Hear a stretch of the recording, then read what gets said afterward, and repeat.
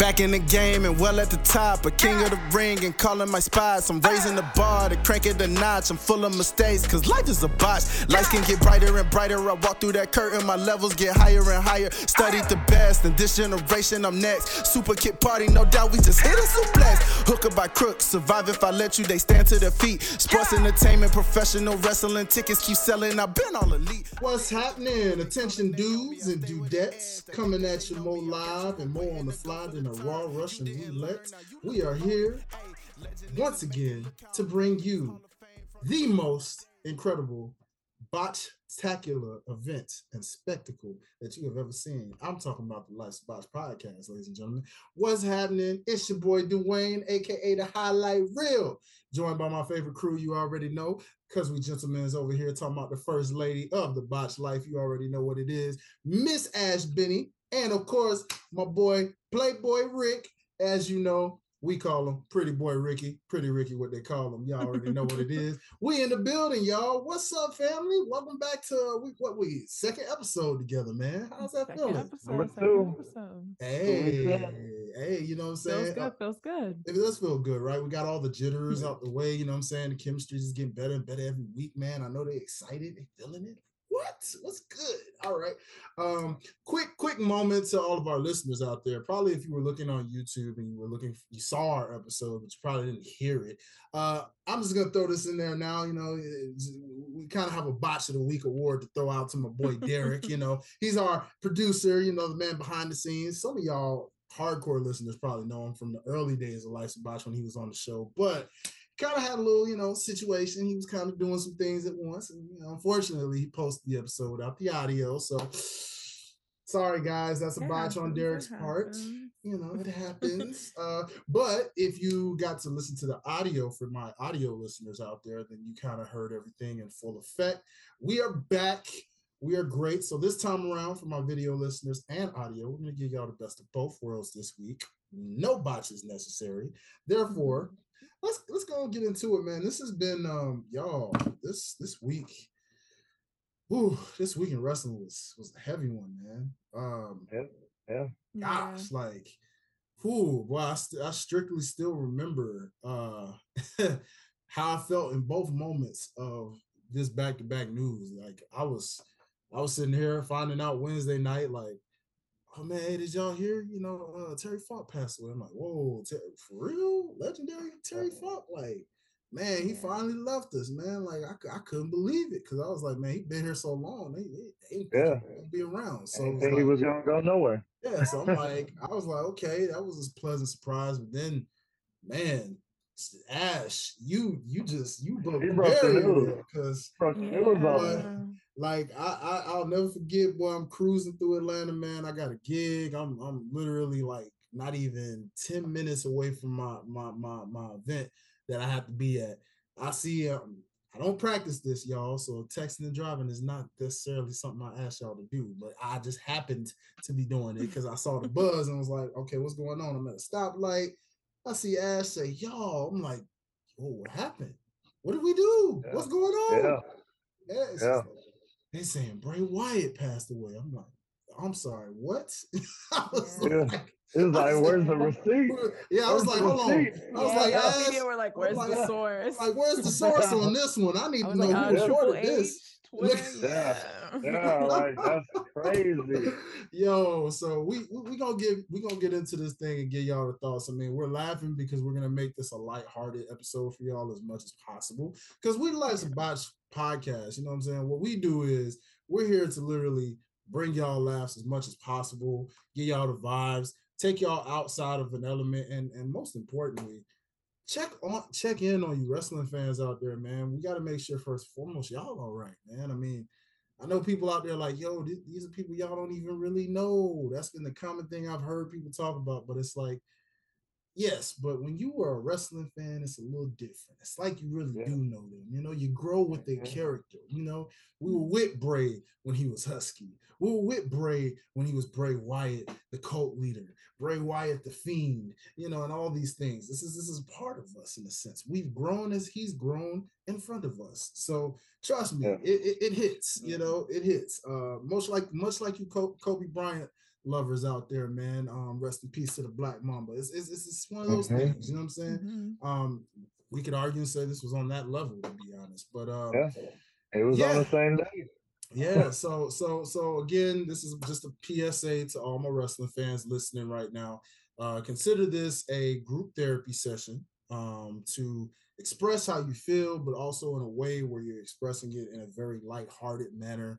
We're going to reflect on the positives, none of the negatives. There will be no negative reflects on, oh, well, he wasn't booked correctly or this and that. Nah, it's not about that on this show. We are here to show love, pay respects, and also just take y'all mind off of things in a lighthearted way to make y'all laugh as much as we possibly can. So with my crew, as we hear, like I said, we got Playboy Rick, we got Ash Benny, and your highlight reel right here. With that being said, let's get right on into this thing. It's only fitting to start off. Normally we start off with what's cooking, but we're just gonna go right into it. As we mentioned, wrestling lost a pretty much a legend slash Hall of Famer and a future legend and Hall of Famer in Wyndham, Bray Wyatt, Rotunda, and of course Terry Funk, as you know. So guys, I'm about to open up the floor to y'all, and let's just talk about uh where you at right now since hearing this news, how you feeling, and let's just get into it, man. Do y'all have any favorite Bray Wyatt moments that will resonate with you forever going forth from this tragic news we received? Kick it off, Ash. So something that always sticks out to me, and it's like a lot of people say is like their favorite moment in like one of their favorite moments in modern wrestling is like the April 2016 episode of Raw when Roman and Bray had to team up against the League of Nations, and they had that incredible it was like main event of that night, and they had that incredible spot where Bray hits the Sister Abigail, and then at the same time he like points the two fingers at Roman, and then Roman hits the spear. Like that's definitely one of my favorite Bray moments, and one of the ones that like immediately came to mind when I heard of his passing. Wow, yeah, that moment was I do remember that rivalry for sure. Like they it was very underrated for that time because I know that was still Roman the Roman people kind of purposely hated, you know. Big dog. Big dog Roman. Big dog Roman era, you know. So a lot of people try to forget that era most times because of how Tribal Chief's been so awesome from those days. It's kind of funny that when you look back at Bray's rivalries, that Roman was definitely one of his top rivalries. So I like that moment, Ash. That was real good. Yeah, that was a dope one. How about you, Playboy Rick? What stands out to you as that like a standout Bray Wyatt moment, especially I mean, just every time Bray touched the mic, you might not know what he was talking about, but it was butter. Like he was smooth on the mic, every rip. Like you couldn't take that away from him. Like you said, you can talk about his booking and all that, but the mic, you couldn't take that away from him. Agreed. You know, yes, it's arguable. You know, when you talk about like greatest of all time on the mic, most times it's like charisma. It's, you know, someone like The Rock or someone like Chris Jericho, or people who captivate you in ways where they make you laugh. LA Knights getting up there in these ways. People who can make you laugh, people who can, you know, put a picture in ways where you're like carry a show with their words. Bray doesn't get enough credit from that mic skill persona. I felt like he gets it from a creative standpoint, but the fact that, like you said, even if you didn't know, like compare him to say like an Ultimate Warrior. Ultimate Warrior would say things, and you were like, yeah, Ultimate Warrior says things you don't really know what the heck Ultimate Warrior was talking about, but because he was so intense, the powers be, you know, you're like, okay, yeah, you know, you're like, I have no idea what you're talking about, my guy, but I'm with you. Let's go. Let's hold up there, you know, amp you up.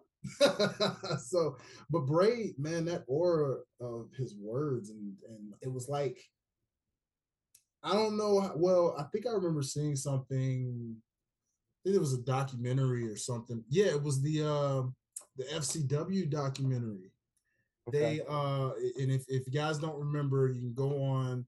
It should be on Peacock. I think they still technically have the network when they did it, but they did a documentary on FCW and how that life, because people didn't realize that before NXT became the Performance Center NXT, you had FCW that was like NXT in a sense when NXT was still that competition NXT. So the thing about the FCW era was that was the era where Bray started to develop.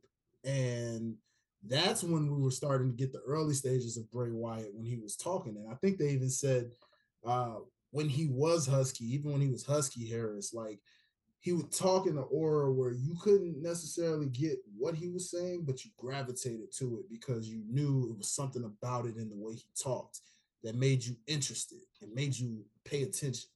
And I don't think that gets enough credit, y'all. I mean, how y'all feel on his mic skills? I mean, what would y'all say? I mean, yeah, he had like incredible mic skills. One of his last promos from like October of last year, like immediately comes to mind when he kind of like dropped the Bray Wyatt character and he was just Wyndham like talking to the audience. That's probably like my favorite promo that he's ever done. It wasn't like super in character or anything, but it was, especially now, like a super sentimental moment. I agree. I think about the John Cena, him and John Cena's feud when they had the little Eminem promo package. Like that was money. That was money right there. Like Yes. that fit in perfect. Yes. I heard some other shows actually talk about that very moment you mentioned with the Eminem promo package. And it's just crazy how you wouldn't think an Eminem song of all songs going with something like with Bray Wyatt, but it did fit. I mean, like, it fit hard. It was money, you know what I'm saying? My standout moment to Bray, granted he had a lot for me, but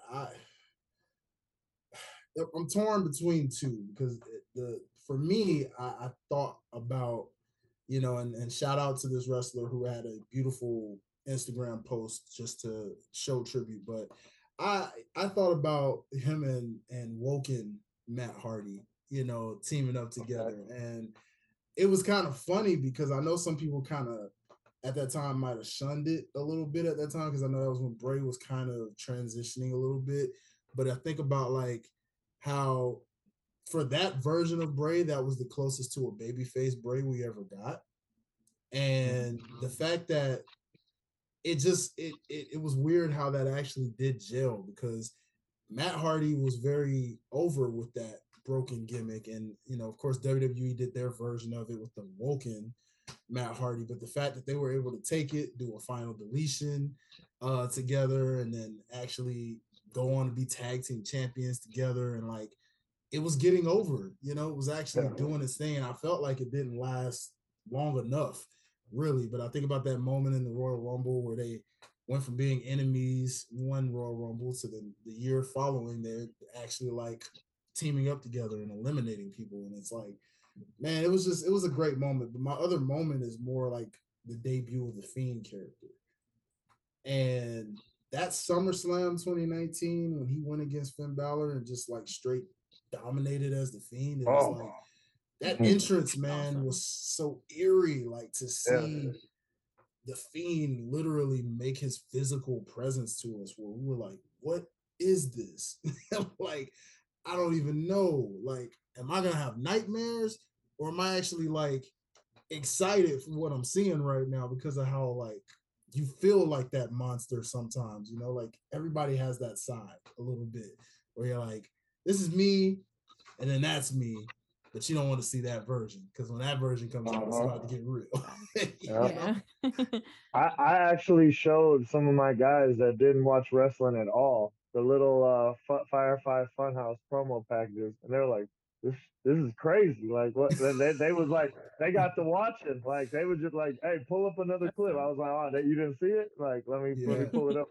Yeah, no, facts. I showed my girlfriend.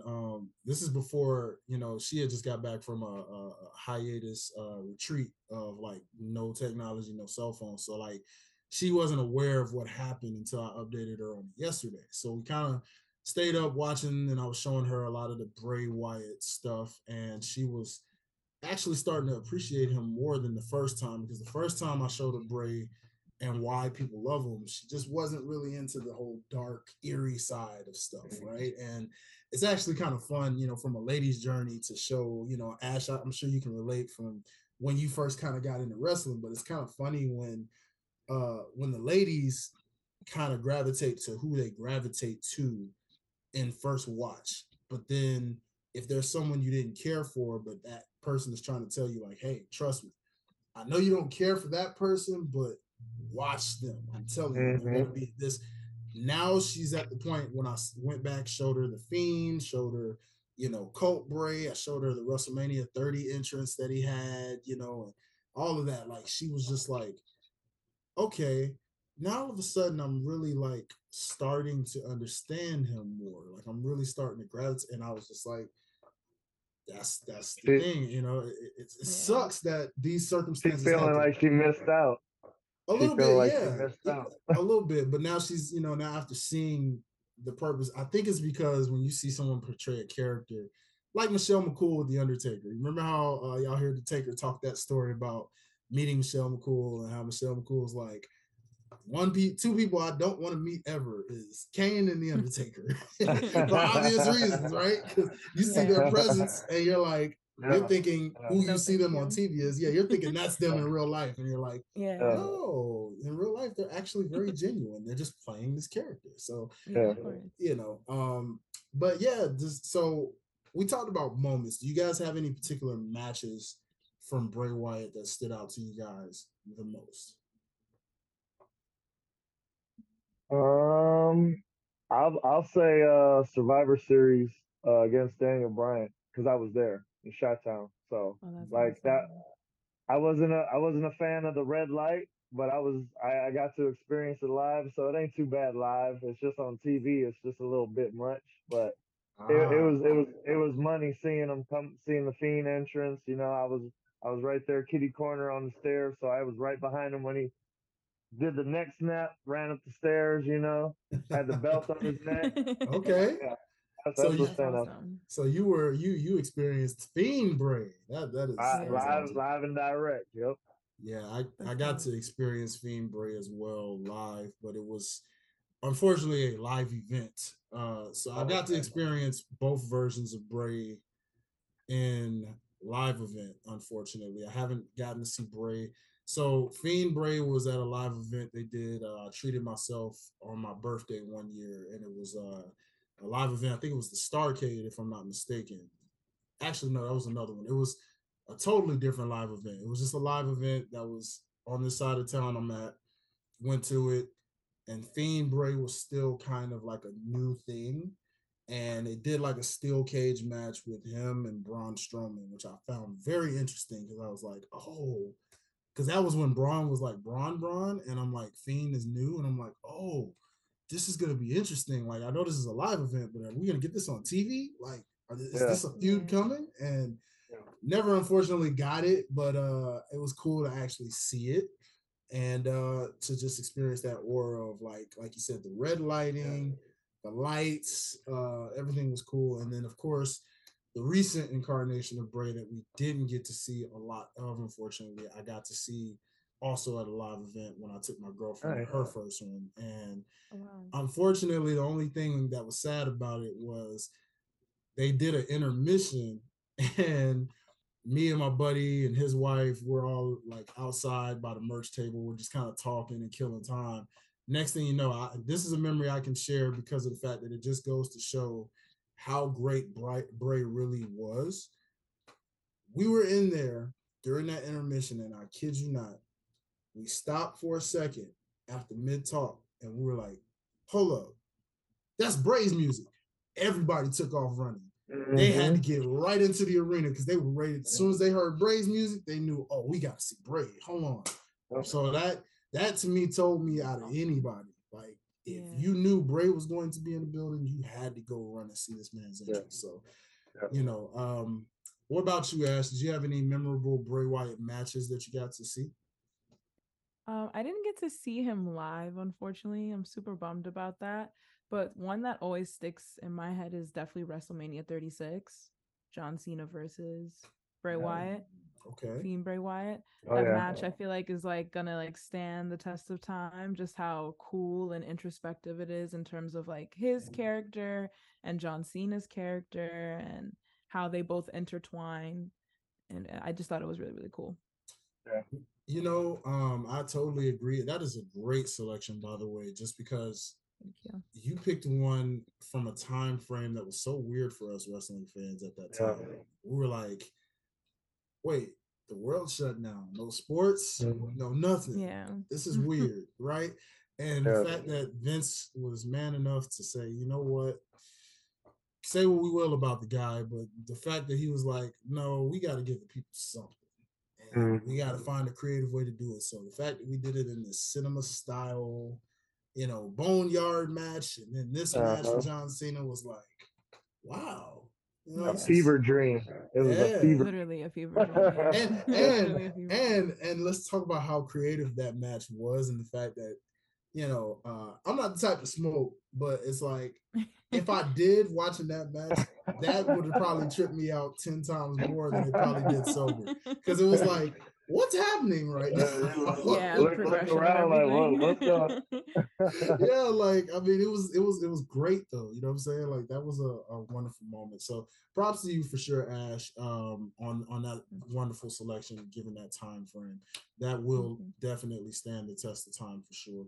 I guess for me to close it out on that part is I will say my favorite Bray Wyatt match. It's probably got to be the Elimination Chamber when he won the WWE Championship for the first time. Just the fact of, the fact that it was in an Elimination Chamber, that he pinned AJ Styles and John Cena within that same night, and how crazy that crowd went. That moment and that event was just like, this right here was definitely great. And I think I'm not even gonna lie, I'm gonna be unpopular like most, and I'm probably gonna say my other favorite match, also in its own creative way that people probably will go back and watch now. That House of Horrors match with Randy Orton. Yeah. That match, hey man, looking back at it, very different, very unique. I remember thinking even then when it was live, like, hey, this is kind of cool, because I think that was right before the whole cinema style stuff anyway, you know what I'm saying? Before it was really catching on. So the fact that they did that was kind of cool to me. And I don't know why all these moments keep coming, because I even think about the Wyatt family and the New Day when they did that, even though that was kind of like a response to when Matt Hardy and Jeff Hardy were in TNA at that time and they were doing the final deletion and it got super viral. I guess WWE was like, you know what, we're gonna put one of these on too and see what happens. So it took New Day and the Wyatt family and was like, hey, we're just gonna have y'all like come out and just like go crazy, And I don't know, that was definitely another fun moment. But salute to definitely the entire Rotunda family and the fact that our prayers and thoughts are always with you. Bray lives on forever, literally forever. Muscle man dance all day, all dance, day, baby. You know it. So transitioning, the night before, unfortunately, we lost another legend as well in Terry Funk, hardcore legend, innovator of the deathmatch style. Many say that Mick Foley is a hardcore legend, which he is. So if he is a hardcore legend, to me, I look at Terry Funk as a hardcore god, if that's the case. Only because, I mean, this man passed away, y'all, at 79 years old. And I was watching Beyond the Mat, nice throwback movie to any of my 90s wrestling fans out there. If you haven't seen Beyond the Mat, it is available on YouTube. You can pull it up, just look up Beyond the Mat, and you can watch that movie in full. But it's little soundbite segments on Terry Funk. And it's covering, of course, ECW, WWE, and the Attitude Era, along with indie wrestling, which at that time was not as big as it is now. So you kind of got a glimpse of what indie wrestling was like back in the day versus how it is now. So it's really a movie that's aging very well in terms of looking how far wrestling has come since those days. But Terry Funk is featured as one of the main characters in this show or this movie, and literally at 53 years old, you see them with him in the doctor's office. You see where they're talking about his knees and how bad his knees were. Like he's like, doctors tell him like, yeah, this cartilage here completely gone. You definitely need a new knee. This cartilage over here is barely hanging on, but you know, this and that. Like he's just telling him this at 53 years old. And this man was in ECW prime at this moment, determined that he was going to put this company over and had to wrestle a match that same night. And he even asked the doctor, hey, if I don't get the knee replacement, will I still be able to make it through? And he's like, you shouldn't have been able to make it through right now, to be honest, but I recommend you're gonna need this like ASAP. So, and just to see how his family was so worried, his wife, his kids, all of them worried about him as they watch him wrestle. Like every time he took a bump through a table or through barbed wire or anything crazy in that ECW arena, it was like you could see the fear on their faces. And it's just, I look at it this way, y'all, as I get, transitions it to you guys and y'all thoughts. For me, when I look back at Terry Funk, I look at it this way. Regardless of what anyone believes out there, in my personal opinion, when I look at Terry Funk, you could tell he was a believer in Christ and a believer in God. And I look at it as he's a living example of how real God is to me, because of the fact that if he was going through that at 53 and Beyond the Mat, which came out in the 90s, and he had been at that point wrestling for 32 years, and he passes away at 79 years old, outliving his own wife, you can't tell me God does not exist if that's the case. Like, regardless of what you want to believe, y'all, that's just my personal opinion on Terry Funk. That man lived, in my opinion, way longer than the average wrestler should live or does live. And I'm grateful for what he gave the wrestling business, what he continues to give the wrestling business, and really how the death match is still going on. I mean, we see companies like GCW carrying that on to the fullest, and you see how these wrestlers still love to implement this style. It's not for everybody, but the fact that if you like the death match hardcore style, which I did at one point, but even now it's kind of like, as I've gotten older, it's a little cringy now. I'm like, I don't know, like, Yeah. But yeah, guys, y'all share y'all thoughts on Terry Funk, and maybe share like a favorite hardcore match, even if it's not from Funk, like just a hardcore match that you remember that stands out. I'm interested to see what Benny got to say, because she a baby. So she gotta. You're putting me on the spot. You're putting me on the spot. Rick, you wrong for that, bro. But I will say this. I will say this. So I like, in terms of like hardcore matches, I gotta go back and I gotta get on my Zoom. I gotta do my homework when it comes to that. You guys can like recommend me some good matches. Okay. But I had like, when I was in high school, I had like a serious Sylvester Stallone era. Like I was like obsessed with Sylvester Stallone. And one of the movies that I would always watch was Over the Top. And yeah, and Terry Funk was in Over the Top. So I will say that. So that's always like my little memory of him. Okay. I like that. No, I like that. We were just talking about his movie days too. Shout out to those days, man, for sure. What stands out to me, I wasn't too familiar with Terry, but the New Age Outlaws were my tag team back in the day. And when Chainsaw Charlie came out, that was the first time I really remember, like, okay, he got the nylon over his face. He and then what was it, the dumpster match, and the New Age Outlaws tossed him off the stage. Like, I was like, okay, they killing it. Yes. I believe they had another match at Royal Rumble too in New York, when they had the WrestleMania 2000 camera view where they had the entrance right in the middle, like right on the hard cam. Yeah. Yep. I remember those days. So for me, hardcore matches, I used to be a hardcore fiend at one point as a kid. So it's a little brief because I haven't watched as many of them as I used to. Now I can say for Ash, typically anything that comes to mind for me is like when I think of like Shane McMahon and some of the hardcore matches he had, like the one with him and Steve Blackman. I believe that was SummerSlam. I think it was like SummerSlam '96 or '97, one of those. Might have even been '98.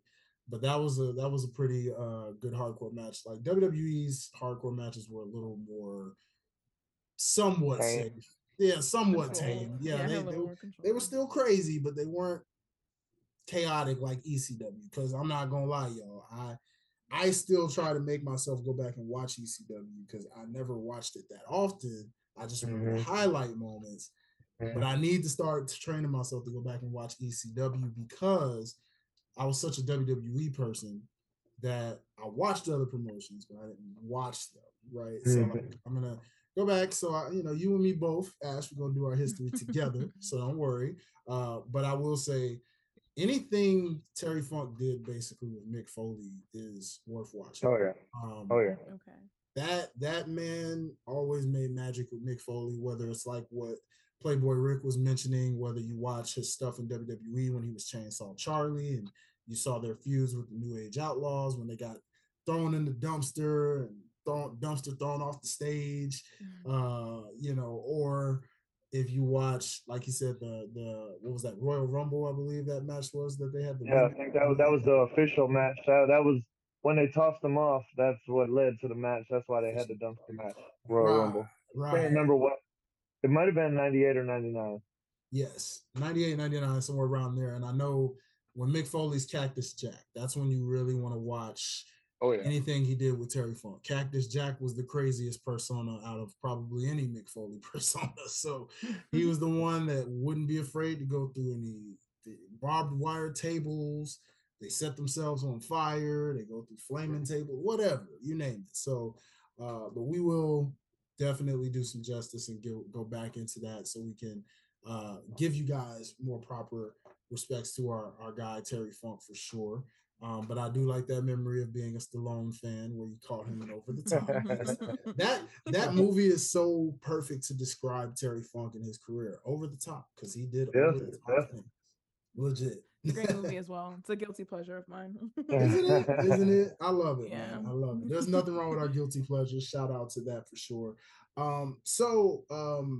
Real quick before we close this segment of things out, what I want to ask you guys now is, what did you guys think of? We saw, WWE, given how fresh that Bray news was happening that Thursday night, we knew going into Friday Night SmackDown, it was going to be emotional. We knew, like, okay, whatever plans they did have for the night are going to be completely altered by this passing of Bray and Terry Funk. So from that SmackDown on up to this point, from what you guys have seen, how do you feel WWE has handled their tribute to Bray and Terry Funk, as well as AEW, Impact Wrestling, and some of these other promotions out here that have really saluted these two greats?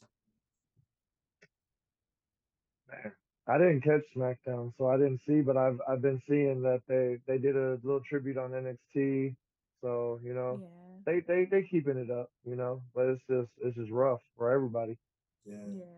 The SmackDown episode was super emotional. It was super emotional. Like, I cried a little during the tribute when they played. It was like maybe like a 2 to 3 minute clip they played in tribute to Bray. It was really, really well done. And then I think like the way they ended the show with kind of like doing his entrance, cutting the lights, and then allowing everyone to put their their fireflies out. I thought that was really, really sweet. And then the part with the chair after the 10 bell salute. Yeah, with the spotlight. Oh yeah, that was heavy. It was heavy. Yeah, it was heavy. It gave a lot of chills for sure. Kind of made me think of like that day when if God forbid, if we ever lose Mark Undertaker Calloway, man, it's something similar that they would do. They would do something very esque to that. You'd see that urn and spotlight and just lightning bolts. Yeah, I could see it. You know what I mean? Maybe a coffin even. It's like, but no, I agree. That was a very emotional, heavy SmackDown, and my favorite part of it was probably for sure, my favorite part of that had to be the main event, man. To see LA Knight come out there and really prove how much of a star he really is to people, He killed it. because he Yeah. killed that. I mean, you so far this man. I mean, everybody trying to down. Man, the WWE's not pushing LA Knight the way they should. Yes, they are. If you're paying Yeah. attention, this man is getting the slow rise, and it's getting bigger and bigger by the week. And this feud with the Miz is helping it uplift even more, because the thing about it is the fact that he was able to come out there. You could see that he wasn't his usual LA Knight self, because there was a part of him emotionally breaking down. I could see it in his eyes, right? But he was holding it together because he was focused. And to come out there, cut a promo on Bray, switch it to Miz to make you laugh, and then go right back to being serious and give a salute to Bray with that run, looking in the screen, like it was just like, oh man, that was pure perfection, my guy. Like you nailed that. And for him to go over and just beat Finn, who also was a nice rivalry of Bray in his own right. It was just like, you know what I'm saying? Yeah. So yeah, I would say SmackDown was definitely a nice salute. Shout out to Alexa Bliss, giving her tribute message. She didn't do it on SmackDown, but to anyone who didn't get to see it, make sure you just check out her video. She posted it a little bit before SmackDown started because she couldn't make it in time, but she gave a nice tribute of words. And so shout out to Seth Rollins as well, giving a nice emotional message. And all those out there, even Becky, she was in Memphis, you know, and I don't know if y'all got to see that, but even after the show, she cut a promo about Bray. Yeah, Seth had the side plates on too. He had the Fiend side plates on his belt. I was like, man, that was beautiful. So much love to everybody for that. Like I said, we wanted to make it, but real quick before we transition here, I got one more question for you guys right here. Give me your top. I say, well, you know what? I want to do top three. Since it's three of us, everybody, real quick in a quick round, give me your top Bray Wyatt feud. John Cena. John Cena. Good. Yeah, it's John Cena. John Cena? John Cena. Yeah. That's good. Okay, I like John Cena. You like John Cena? A part of me wants to say Roman Reigns, just because I feel like Bray was, in terms of like, he was very like, he played a huge role in how the main event scene looks now. So I'll say Roman. Say Roman, okay. I'm going to go with, in my opinion, I'm just gonna say Daniel Bryan, man. I think him and Daniel Bryan made a lot of magic together as well. Oh yeah, that was a great match. Yeah. Those two, it was something about those two that just it gelled, you know what I mean? So it really just fit the aura of what they were. So I like those answers all the way around. You know, those I'd say if we put those together, that's a solid top three right there. Roman Reigns, John Cena, Daniel Bryan, those three rivals will live on forever for Bray Wyatt. So salute again. And so, ladies and gentlemen, what we're going to do is take a quick break, and we will be right back with What's Cooking in just a second. All right. Welcome back, y'all. What's going on? What's going on? It's your boy, the Highlight Reel, joined by the First Lady Ash Benny. And of course, you can't forget that Playboy Rick, Pretty Rick is what they call him. You already know. This is the Lights of Botch podcast. And first and foremost, man, you are now in a new segment with us right here. Not new. This is something y'all might know from last episode, but this is the thing we normally start the show off with. But of course, we had to give a beautiful tribute episode dedicated to Cherry Funk and Bray Wyatt. So make sure you hit that rewind if you haven't checked it out already. And let's go ahead and get into what's cooking. So y'all, this has been a interesting wrestling week outside of what we had to emotionally deal with. We had some wrestling that, you know, because the show must go on. So we had a lot of wrestling going on. So AEW, or as they say, the name as of late has been All Elementary Wrestling as of late, from what I've been told. So I thought it was all ex WWE. Oh my goodness gracious. Oh my gosh. Oh my gosh. Y'all, AEW Wrestling had a pay-per-view, a historic pay-per-view, by the way, ladies and gentlemen. If you didn't know, it was a very, very WrestleMania-esque level pay-per-view. In most cases, this is their version of WrestleMania because this was their first event that kicked off this whole AEW phenomenon. So All In is kind of like their anniversary of where it all started, kind of thing. So this is like their WrestleMania. 81,000 plus in attendance in London at the Wembley Stadium. Basically packed out the house, man.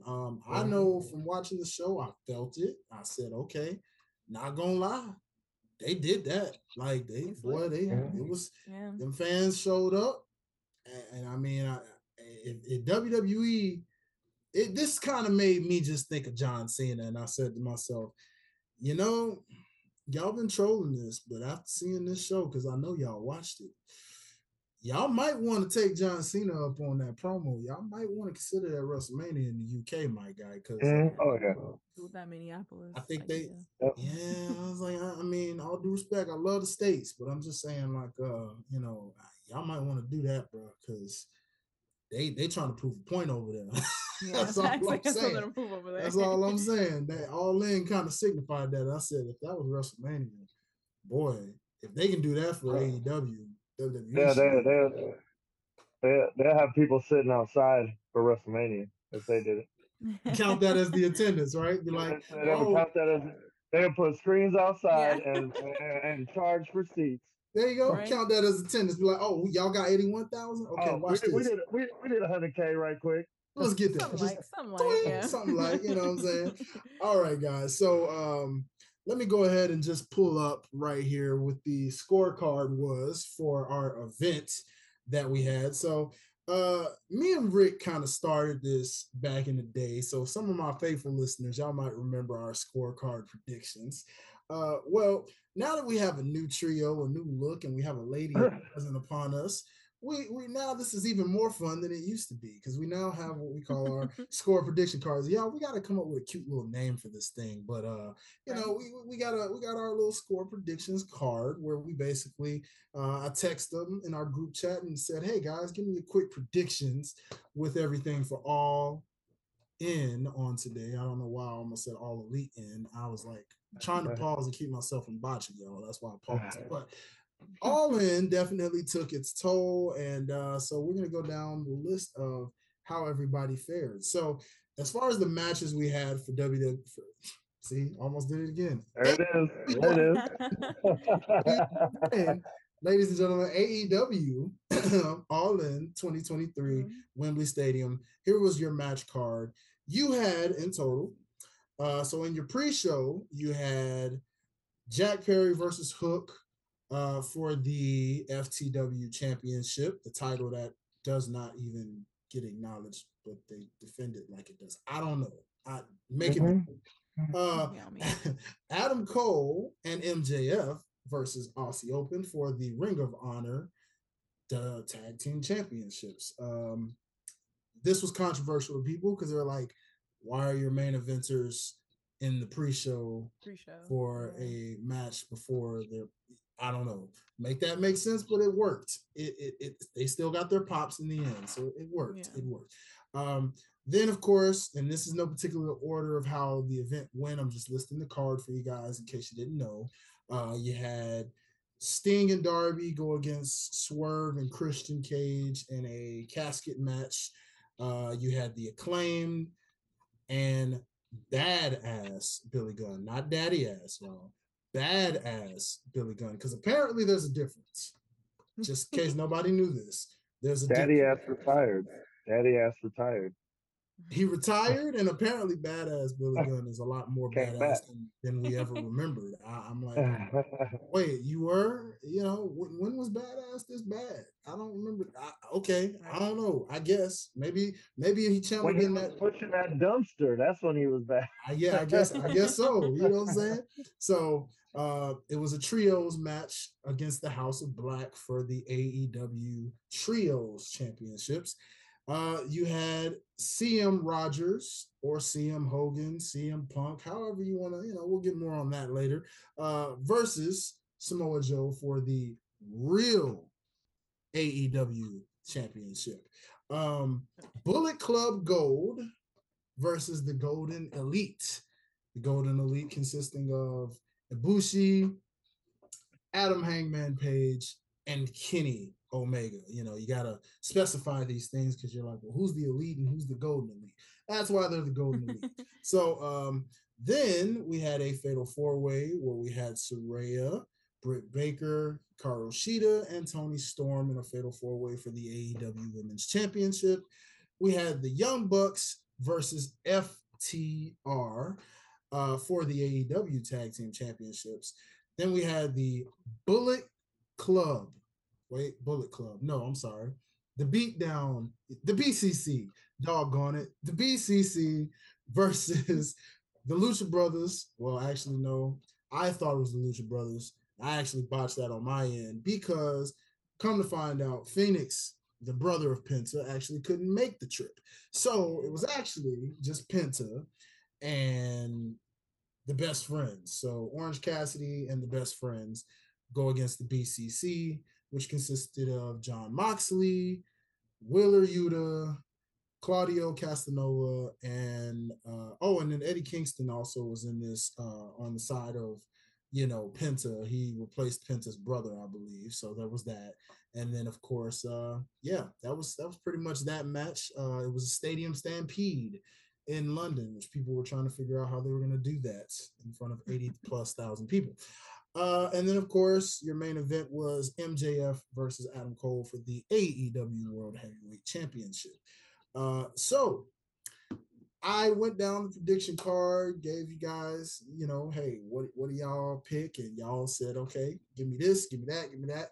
So I'm here with the overall tally. So let me go ahead and just give the overall tally. Okay.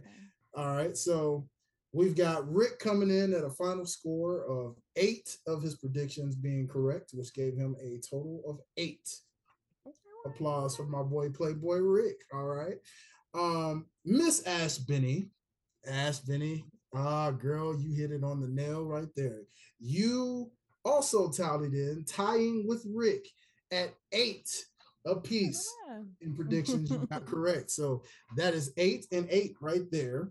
And yours truly, this guy right here, man, I ended up tallying in 9 correct, getting a score of 9. So I actually got 1 by 1. Now, here's the only reason why I'm actually 1 point above you guys.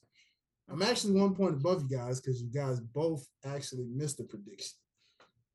Y'all missed a prediction that, and I know it was a lot of matches on the card, so y'all probably might not have seen it in the text. I tried to space it out.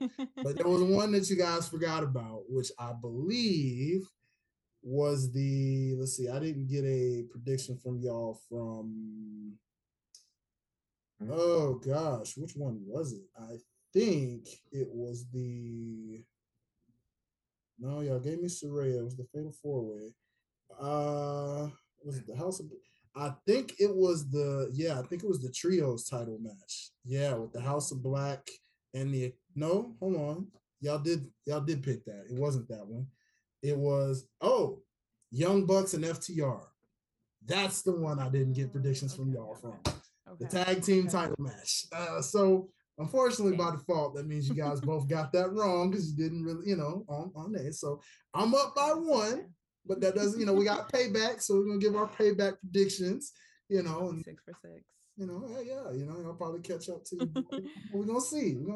Me and Rick typically make this pretty fun, and we do this, sometimes even when we know the outcome, we may just be like for the heck of it. Let's do a little swerve pick. So sometimes it's okay just to let you know, Ash, going forward, if you want to make swerve picks, where you like, I know that so and so is probably going to return, but I'm just going to be on the wild side and choose this person because I got a feeling this person might actually win in a swerve. We can do that, right? Just gonna put that out there that I'm the reigning champ. So you know what I'm saying. Just put that out there. Technically, yes, but it's a new season. We got a new crew. It's a new season. It's gonna change a lot, baby. You know what I'm saying? We got let's get it. Let's get it. Three. Yep, let's get it.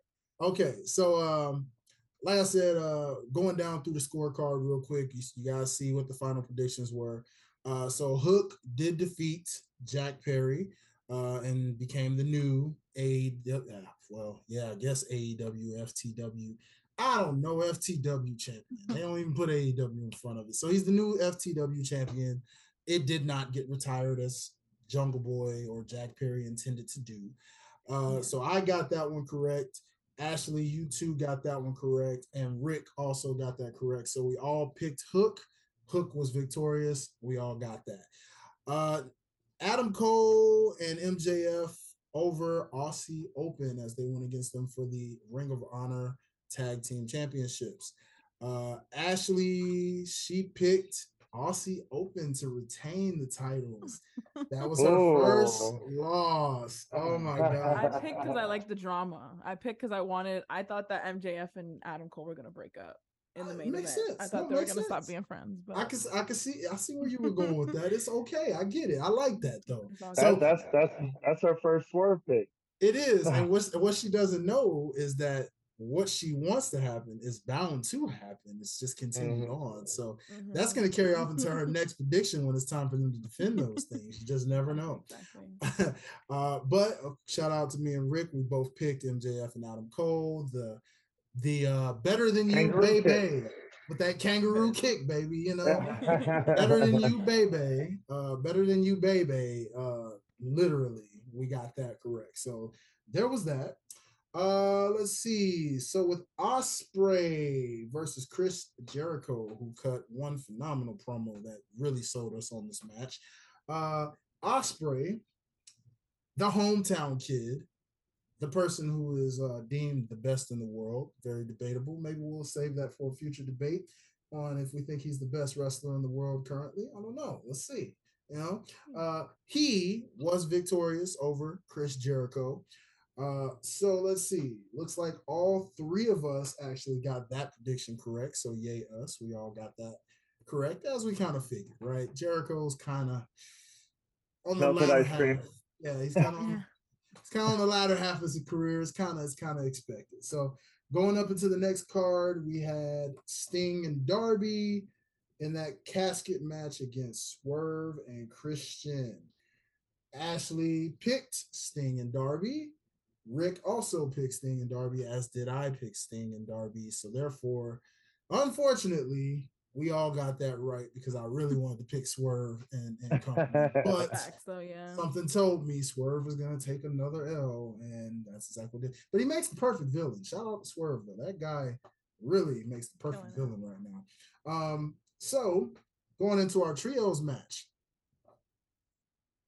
no lie, we all got that correct.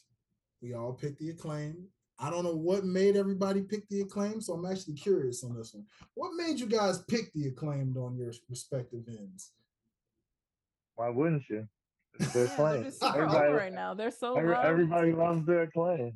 Yeah. Fitting. That's fitting. I just didn't know, because the House of Black, I mean, they're pretty popular in their own right.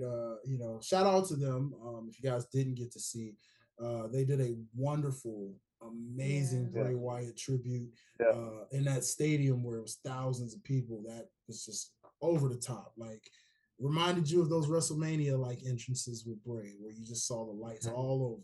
So and for Buddy to put that lantern down on the ground, they were dressed in all white. It was like, oh man, this is sick. You know what I'm saying? So shout out to them for that. But yes, we all got that right. The Acclaim was victorious. They are new AEW Trios champs. Now here comes the fun part. CM Punk versus Joe for the real AEW championship. Now, we're going to get into this afterwards, but CM Punk, we all appeared to pick him in this match, which I actually know. Rick, this was your first loss because you picked Samoa Joe. I just So wanted Samoa Joe. I feel you. I can. Yeah, I would have loved for him to win. Yeah, me too. I would have. So wait, you didn't have any drama aspects, Rick, in your pick? Was that just kind of like your? I Was mean, it a yeah, personal pick or was it like a it was, swerve? it was a personal pick. I wanted Samoa Joe. I feel like that's good promo for Twisted Metal, like I said last week. Very good. Okay. And Samoa Joe is just he a beast. He a beast on the mic. He a beast in the ring. Like he's comedy. He's man. Come on. And That's CM fair. Punk's just a cancer. You're not wrong. You sounded like Seth. You sound like Seth over there, my guy. You sound like Seth over there. Seth ain't lying. No lies told. Yeah. So far, what did he say? He was like, "Keep your tail over there." Yeah. Well, stay where you at. So far, so good, y'all. Stay where you at. Okay, so shout out to me and Ash. We're the only two on that round to get that one correct. We're gonna make that a rule. When we get into our payback predictions, that will be a rule. Personal picks are allowed. So even if you know somebody will win, if you personally are a fan of the person up against this person, you're like, I personally want them to win. It's okay to go with that pick. You don't always have to. Yeah. What about being a smart here where you're like, my book everybody.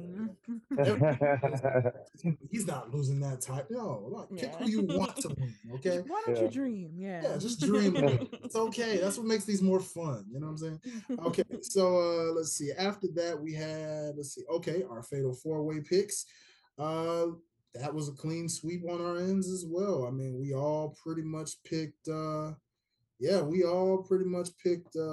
Saraya to get that dub in the hometown, and she came out with the whole family. So I guess that was pretty much obvious. Makes sense. Yeah, it was obvious that was gonna happen. Entrance. Yeah, they gave her the dope entrance. Oh yeah, they gave her the queen. Yeah, man. So we got that right. Looks like we also got the end possibly of their little stable too. So that made things a little more interesting for us. I was like, Saraya's mom sold like rent was due when did. Tony accidentally hit her. She was like, yeah, the crowd was so invested when she ate that. It's like, okay, you sell better than your daughter do. I was like, God damn. No tea, no shade. No tea, just no saying, shade. just saying. Still love Saraya. I was just saying, hey, but let's see. Okay, so we got that right. And then Young Bucks versus FTR for the AEW Tag Team Championships. Now, like I said, you two apparently, unfortunately, were disqualified from this very one because you guys didn't get to pick. So this was me that I picked, and unfortunately for me, I would have been up 10-8, but I actually got this one wrong because I picked the Young Bucks. You botched the easy layup. Yeah. I mean, it was hard to call though, because this was kind of one of those things where I'm like, it's almost rare to say. One thing about AEW, if you don't notice, the Elite almost never lose sometimes. They do, but sometimes, as Rick points out in this controversial fashion, they're WCW light, right? You call them a WCW continuation. So the thing about it is the Elite being, the presidents and all that in the back, I'm thinking, okay, I guess the Young Bucks are going to go over here because after the stuff with Cash Wheeler, the gun situation, I'm like, surely they're going to probably just drop these titles so that he can handle his business there, and then maybe they'll revisit this if they want. But I just thought the Young Bucks were going to win. I was wrong. Yeah. It's cool. It is what it is. I got it wrong. So I'm man enough to admit that one, but it's okay. I still got the lead, so I'm gonna keep that. At the end of the day. I'm gonna keep that. I'm gonna keep that one up. So Botch to you, my friend, for actually skipping over that one because you probably would have tied with your boy, but it's cool. I actually looked up the card list because I was going back and forth, and I swear I didn't see it. I must have just overlooked it or whatever. I completely blanked on that. I don't know what happened. It's all good. Yeah. And was it listed though? Like, because I looked up. I it was promise, listed. it was in there. I have to go back through that text. It's not in my notes here, but it's in that text. It was in there because I just copied and pasted. I had to copy and paste what I saw, put it in there. I might have to double check that right there. Now y'all know I ain't gonna do y'all like that. Now I ain't gonna do y'all like that. No way. I can't do y'all like that. But it's all love, man. That's why we laugh on here. Y'all see the vibe. But all right. So of course we had the BCC against Orange Cassidy and Penta and as you say, let's just say OC and friends, Orange Cassidy and friends, basically. This is another one that I got wrong because I really was kind of shocked that Orange Cassidy actually won this with his crew because it was random. I was like, why did they get the win? BCC is the more over stable. I for sure, because that's like 2 losses for them in a row on like a stable on stable kind of thing because they lost that blood and guts to the Elite. So I'm thinking, okay, this is surely where they get their win back, but they lost. So I was a little dumbfounded by that one. I really didn't think they were going to lose, but like I said, you guys, let me see. Rick said Omega and friends, and that was because of the Golden Elite. So you guys also didn't have one for that one for some reason. That was weird. I was like, wait a minute. So that was actually 2. No, I'm sorry. You did. Ashley got that right because she said Eddie, Santana, and Ortiz. Okay. So, wait, actually, no. So, Ash, that was an error on my part because they were part of BCC. So, you got that one wrong. Oh, man. So, that means technically, I got to update the scorecard. So, actually, Ashley is at bottom place right now with 7. And Rick would be in second place while I'm in first. So, I'm sorry, Ash, because Rick actually, you picked, you picked Eddie Kingston and friends. So technically, that's the team Eddie Kingston was on, was where Orange Cassidy and them were at. So you got that one right. Ashley got that one wrong. I don't know how I missed that. I'm glad I just happened to go down. I don't know how I missed that one. I'm so sorry. I botched it, but it's correct now. It has been updated on the scoreboard. All right, we're fair. We're fair over here. So, Ash, it's okay. We got payback for you to catch us. It's okay. Last place is only a motivation, baby. I'll bounce back. Everybody likes the underdog. Okay, so then you had, let's see which one I might have missed here. The Golden Elite. Yeah, the Golden Elite versus the Bullet Club Gold. So I was the only one to get that one right because for reasons y'all probably might have picked Kenny Omega's squad is the reason why I just had a feeling. I was like, Bullet Club Gold is actually hot right now. They're gaining a lot of popularity on Collision for some reason. And it's like, I feel like the momentum is going to continue with these guys. So something told me, pick them. I don't know why, because everybody's gonna pick Kenny Omega, because I get it. The same reason I picked the Bucks. I just thought the Elite was just gonna run the table today, and I was like, it was between this and that tag match where I was like, okay, the Elite's not gonna win, not gonna lose 2 matches in one night. One of these they're gonna win, and one of these they're gonna lose. Turns out they lost both of them. so it was not a good night for the Elite. The ultimate plot twist. It was not a great night for the Elite at all, apparently. So, but I ended up getting that pick right, while definitely, unfortunately, in Ash's case, Ash got that wrong because she picked Kenny Hangman and Kota Ibushi, and Rick just put Omega in friends, so I already knew what that was.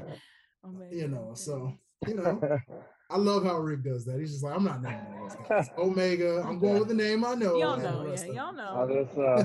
Spring Roll Talakashi and all that. Okay, and then of course the final pick from this event was the main event with MJF, Adam Cole in the main event, and it looks like we all called this correctly, and we said MJF would be victorious. So that was a point for all of us across the board. Now, I am curious, what made you guys specifically so confident MJF was going to win this thing? We are talking about Adam Cole now. Adam Cole was a beast in the NXT days now. He was. He gotta hit the gym. He playing too much Uno. Yeah. Not playing too much Uno. What? Man, come on, Rick. He gotta shape up.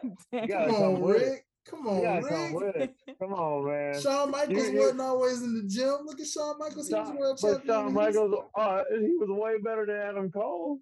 Shawn Michaels better than Adam Cole right now. Damn, no. What? Oh, right Rick. now. Rick, Damn. that's a hot take, man. My guy. Right now? With his age? Put up the pictures. Oh my God. God. Side by side. I'll pull up the side by side. We insert pictures here in this moment. Boom. Hey, there's a boom.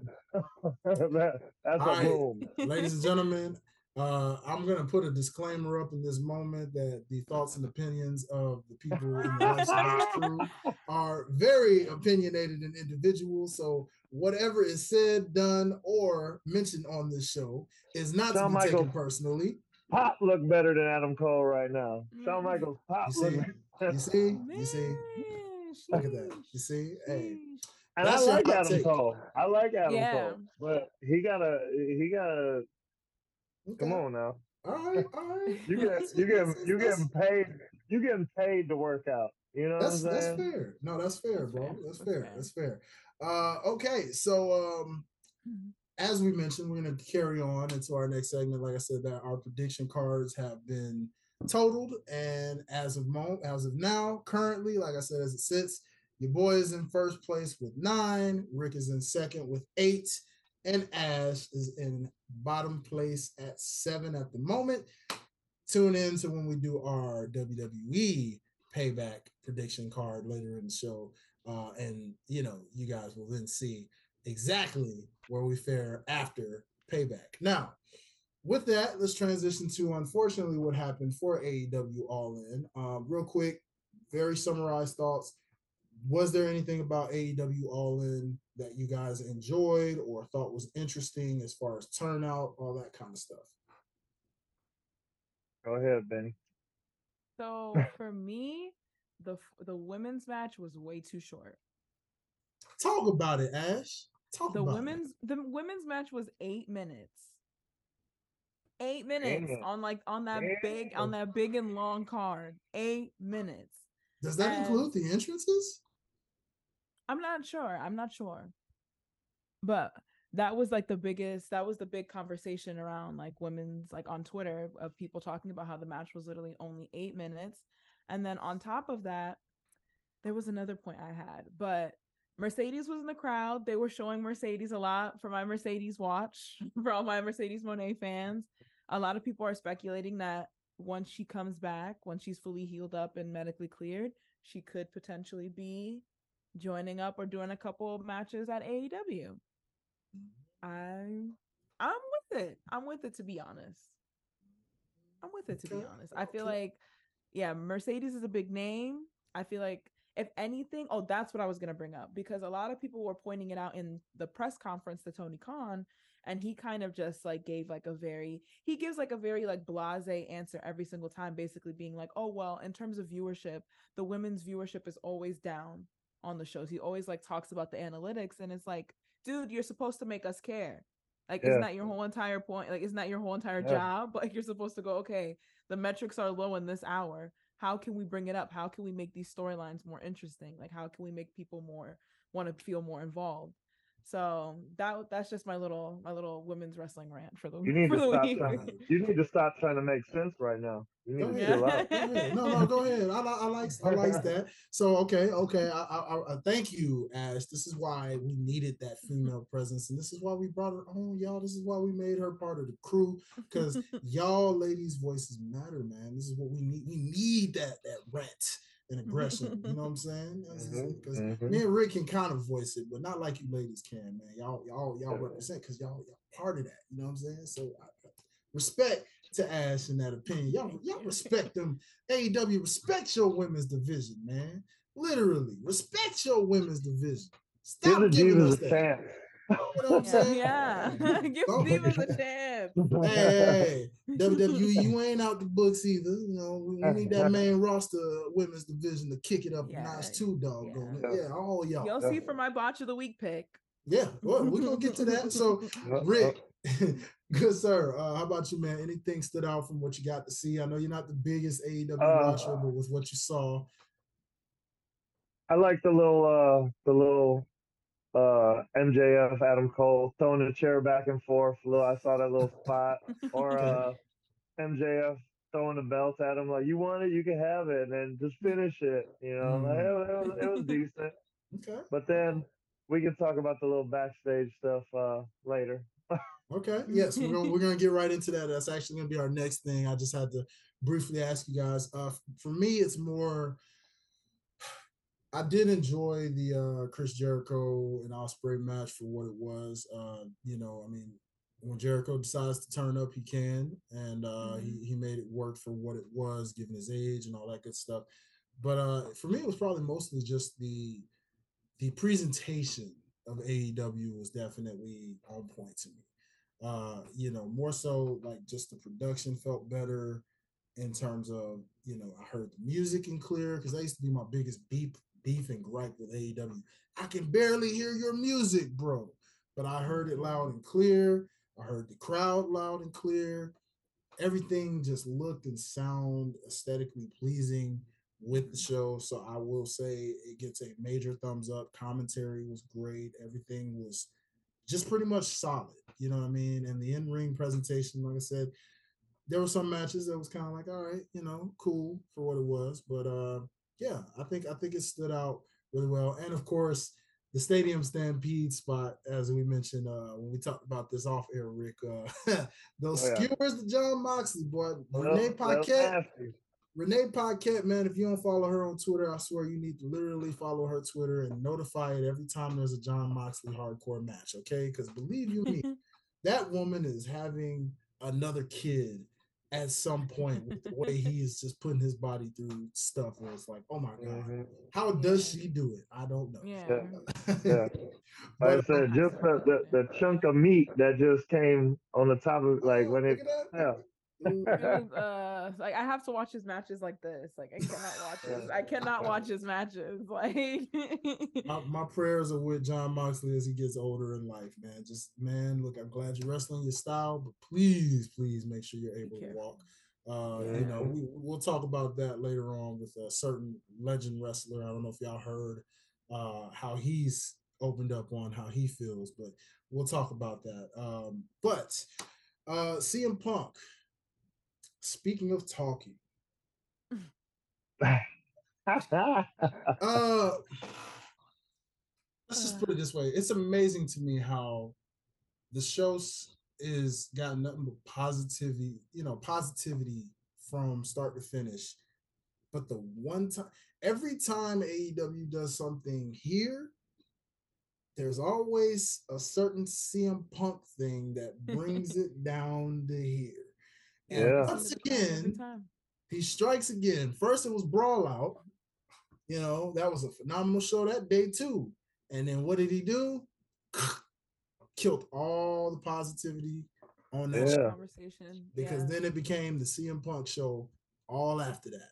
Scuffles, arguments, rants on a post-media scrum next to your own boss who looked like a complete deer in headlights. Now, we get this report that literally during the show, shout out to Ash Benny, who was very on the money and sent that into our group chat, because I remember seeing that and saying, oh God, here we go again. It was reported from Fightful and so many other anonymous sources out there in wrestling that CM Punk literally got into a scuffle with none other than Jungle Man, Jungle Boy, Jack Perry. Why, ladies and gentlemen? All because this man had his match literally before. He was on the pre-show, so he closed out the pre-show with his match, his FTW Championship match against Hook. They did a spot, you know, he arrived in his entrance on this, not necessarily stretch limo, it was more of a 6-door limo, which kind of got a nice little pun. But he does a little RVD salute tribute, Rolling Thunder on the top of the car, which did look nice, not gonna lie.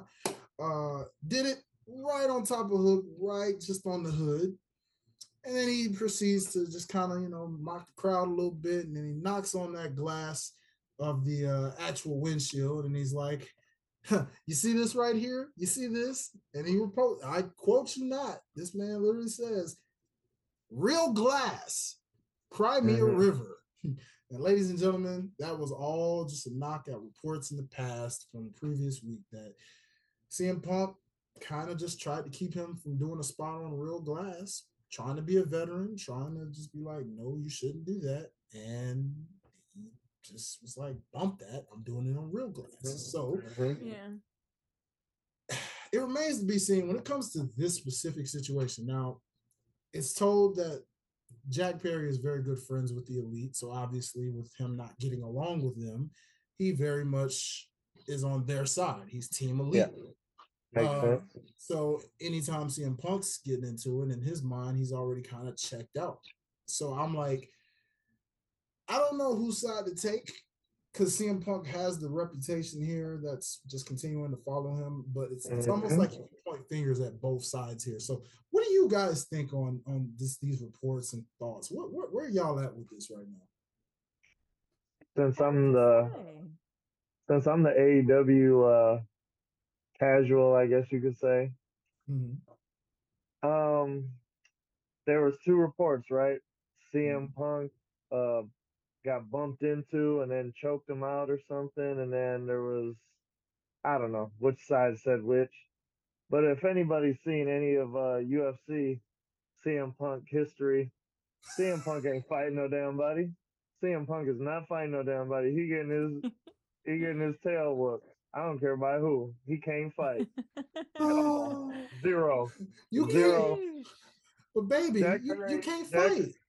Jack Perry would probably put paws on him. So let's just leave it at that. Like, even watching the documentary when he was training for UFC, he acted like he never took a bump in his life. He was terrified to eat a takedown. Oh no! Like, shook. Wait, are we sure that even Jack Perry can fight? Because I mean, homeboy was raised in Hollywood. I mean, he's kind of like a entitled actor's son.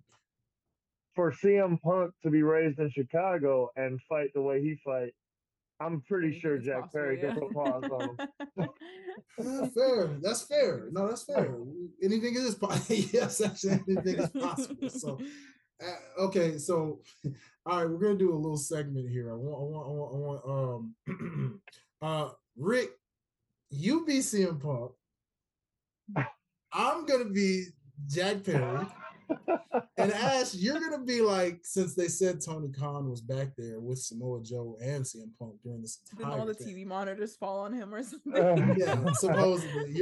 You're gonna be our residential Tony Khan. Now, Tony Khan, for the record, has never looked so good, so I just want to make that very known, people. All right, Tony Khan wishes he could look that good. Okay, she got to get her eyes as big as possible. Yeah, I know. I was about to say. I was supposed to get it. But my eyes got to be you feel me? Goodness gracious. So we're gonna reenact this whole thing of what we probably feel, because there's always two sides of the story. So what we're gonna do for y'all now, if you're in the audio format, you just gotta listen. But if you guys are watching this, then you get to listen and watch this. So we're gonna use your imagination. Yeah, we're gonna reenact this in our way of how we think this thing turned out. So, and scene. Coming backstage. So yeah, how about that match, man? Came through.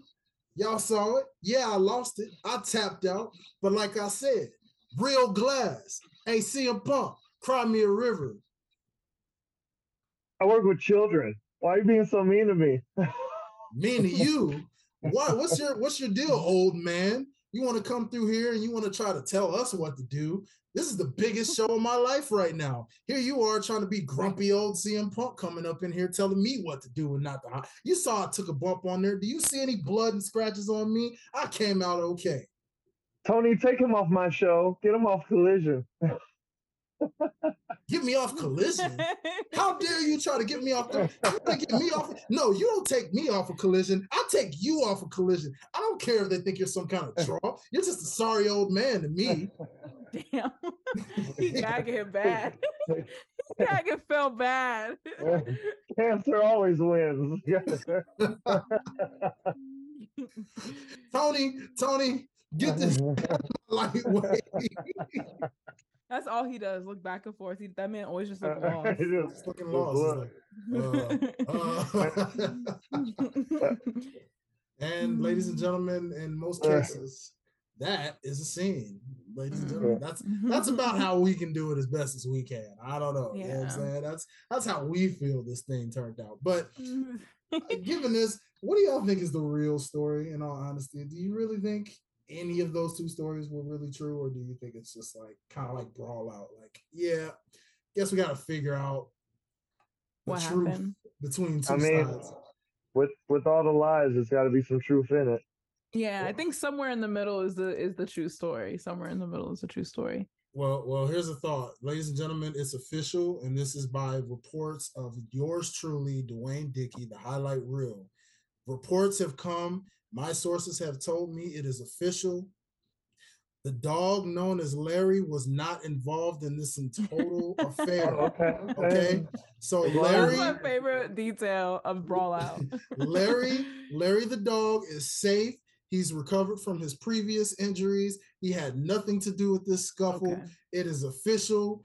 Ladies and gentlemen, that is breaking news as of right now here on the Life's a Botch podcast. You heard it here first. Good to know. Yes. Good to as know. long as Larry is safe, I'm good. Yeah.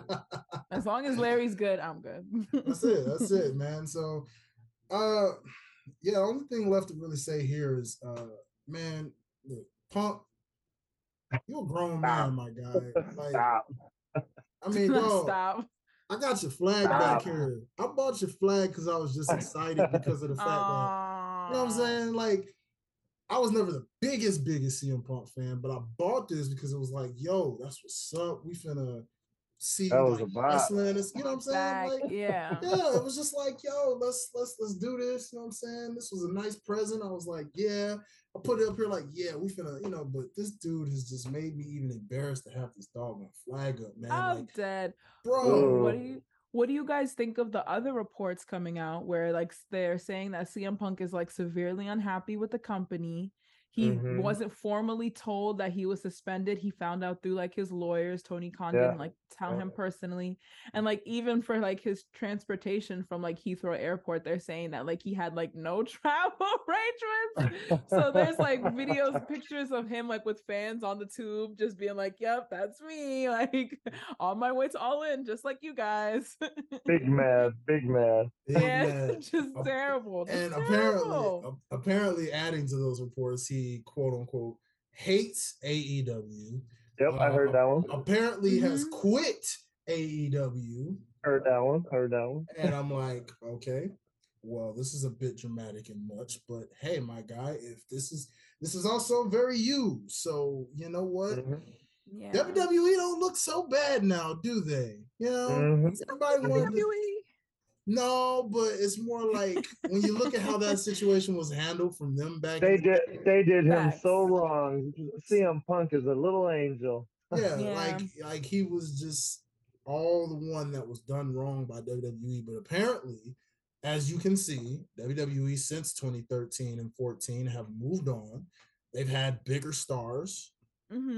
You know, if Roman Reigns or anybody in the top right now tried to pull what CM Punk tried to pull back then, they'd say, okay, see ya.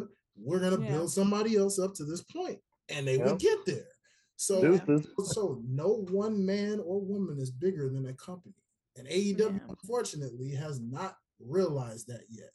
I don't know why you hold on to your toxic relationship because it's a draw. Okay? Play WCW games, win WCW prizes. Ash, tell me, as the woman here, if something is toxic, do you really hold on to it? Do you? Even if it's you the best, you don't, right? So I'm not tripping. You're supposed to just you cut that thing cold off.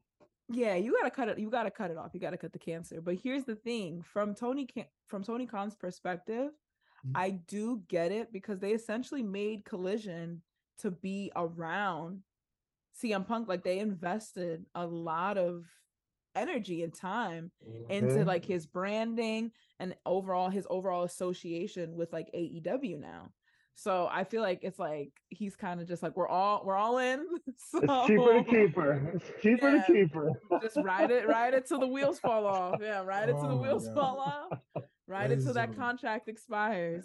Ride that thing out. And this is exactly why I refer to this man as CM Rogers. For my Green Bay Packers out there, this is exactly equivalent to what I've experienced.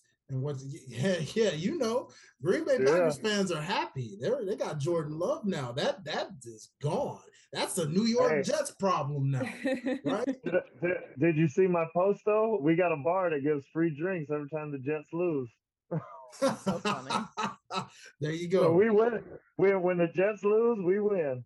Look at that, baby. You can't ask for nothing better. So with that, you know, again, AEW, figure that out, do better, get better, please. It's for the sake of all of wrestling. So with that, we got a pay-per-view coming up, another one. Actually, now that I think about it, y'all, I'm sorry. We have 2 pay-per-views coming up in this week.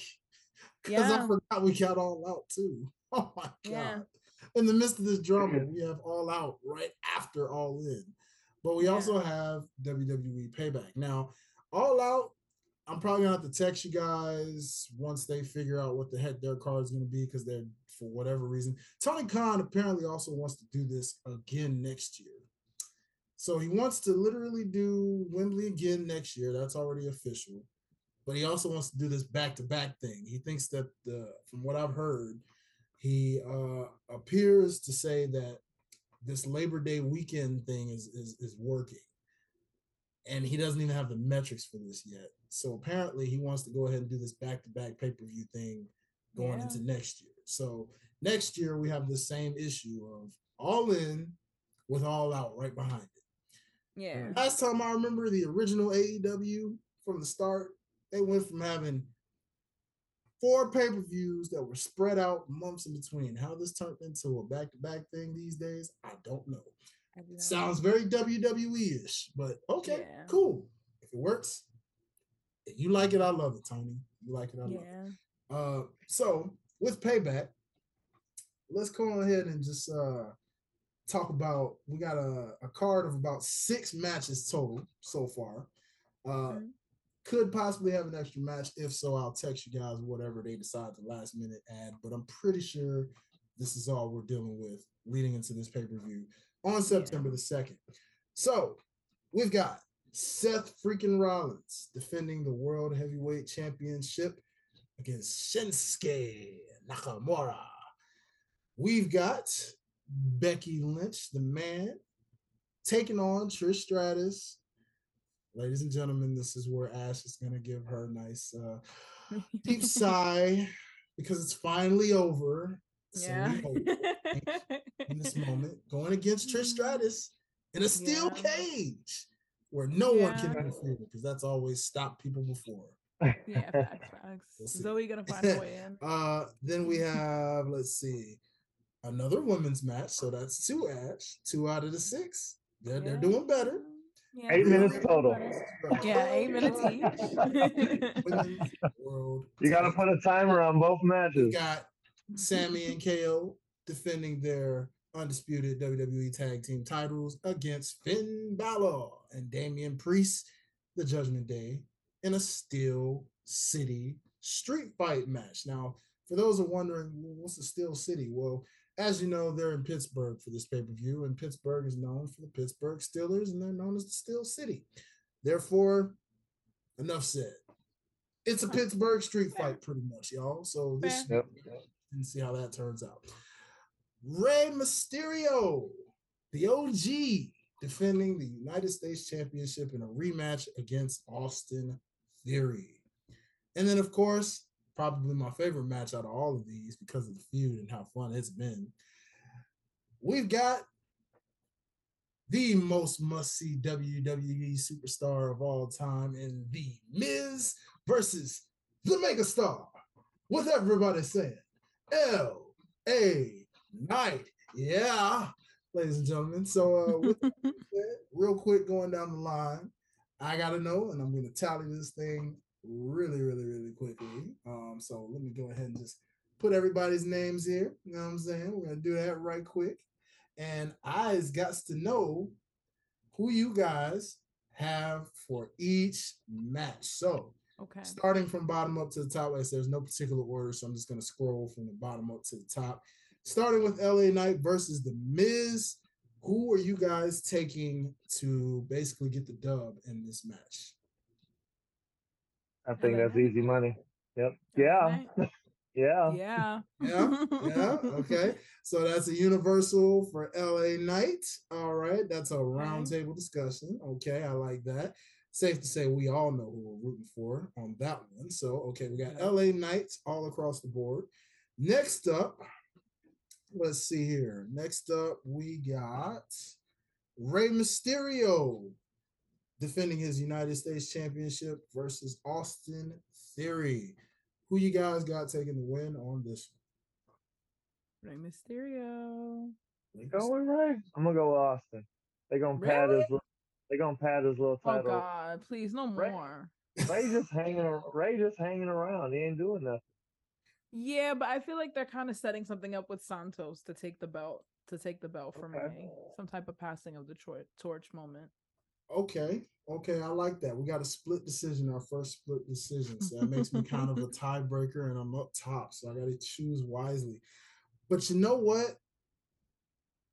I got to go with Rick on this one. I'm actually gonna take Austin Theory to take the dub for this, but I'm doing it for opposite reasons. A-Town. He's doing it for A-Town. That's why. Oh no. Damn. I'm actually bump that because that guy is not from Atlanta. He is from McDonough. There's a difference. But I'm actually choosing Rey Mysterio. I'm choosing Austin Theory to win in spite of Santos, because I feel like Santos is going to start the trend of dissension for the LWO, where he either costs Rey Mysterio the title, and that sets up that feud, which then allows him to eventually get a shot at that title. Okay. So that's why I'm gonna go. So I like your reasoning, Ashley. I like your reasoning, Rick. So my reason is I'm picking Austin Theory because of the fact that Santos will cost him that championship. So that is 2 for Austin Theory on that one. I love it, y'all. This is why I love these predictions, because you just never know where we're gonna go with these things, whether it's a personal pick, a swerve pick. That's kind of what mine was just now. It's a swerve pick. It's a swerve pick. That's my swerve pick. So next up, we got the undisputed WWE Tag Team Championships. Speaking of swerves, Kevin Owens and Sami Zayn versus Damian Priest and Finn Balor in a Steel City Street Fight for the tag titles. Who y'all got on this one? Judgment Day. Yep. I think Judgment Day taking it. I think Judgment. I agree. I agree. Okay. And I think it's gonna be like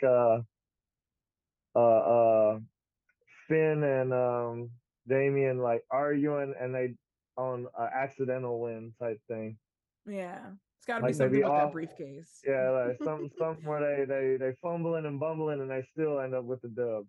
Okay, all right. So you know or what? McDonough helps. McDonough finally gets put into the Judgment Day. That could work too. I like that, Ash. I like that. Okay, so I'm gonna also just go ahead and go around the table and say Judgment Day, because based off how Rhea set this up on Monday with claiming, hey, you got either Judgment Day is gonna walk out with all the gold, or there's gonna be some changes around here. So it's setting you up either way for something. So that either means they lose and we get a whole turn, or they win and it delays the turn for now. So we're gonna say they're gonna have their evolution moment where they all win the championships, and they're at the All end the gold. standing with all the gold. You know what I'm saying? Yeah, they're too hot right now to break up. Yeah, got to do it. Especially, remember they're supposedly the successors of the bloodline, so they say. Exactly. So there's that as well, right? Yeah. If that's the case, this would be that moment. Otherwise, that's kind of a dud of a report. So Yeah, facts. All right. So next up, we've got. Oh, before I even say that, one final thought regarding KO and Sammy. If this is it for them, what are y'all thoughts on, based off how things went from the Bloodline storyline, the WrestleMania match to this point? Was there a championship run together a dud? Was it so?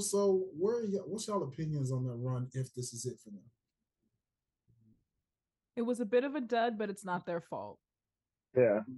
It was a bit of a dud, but it's not their fault.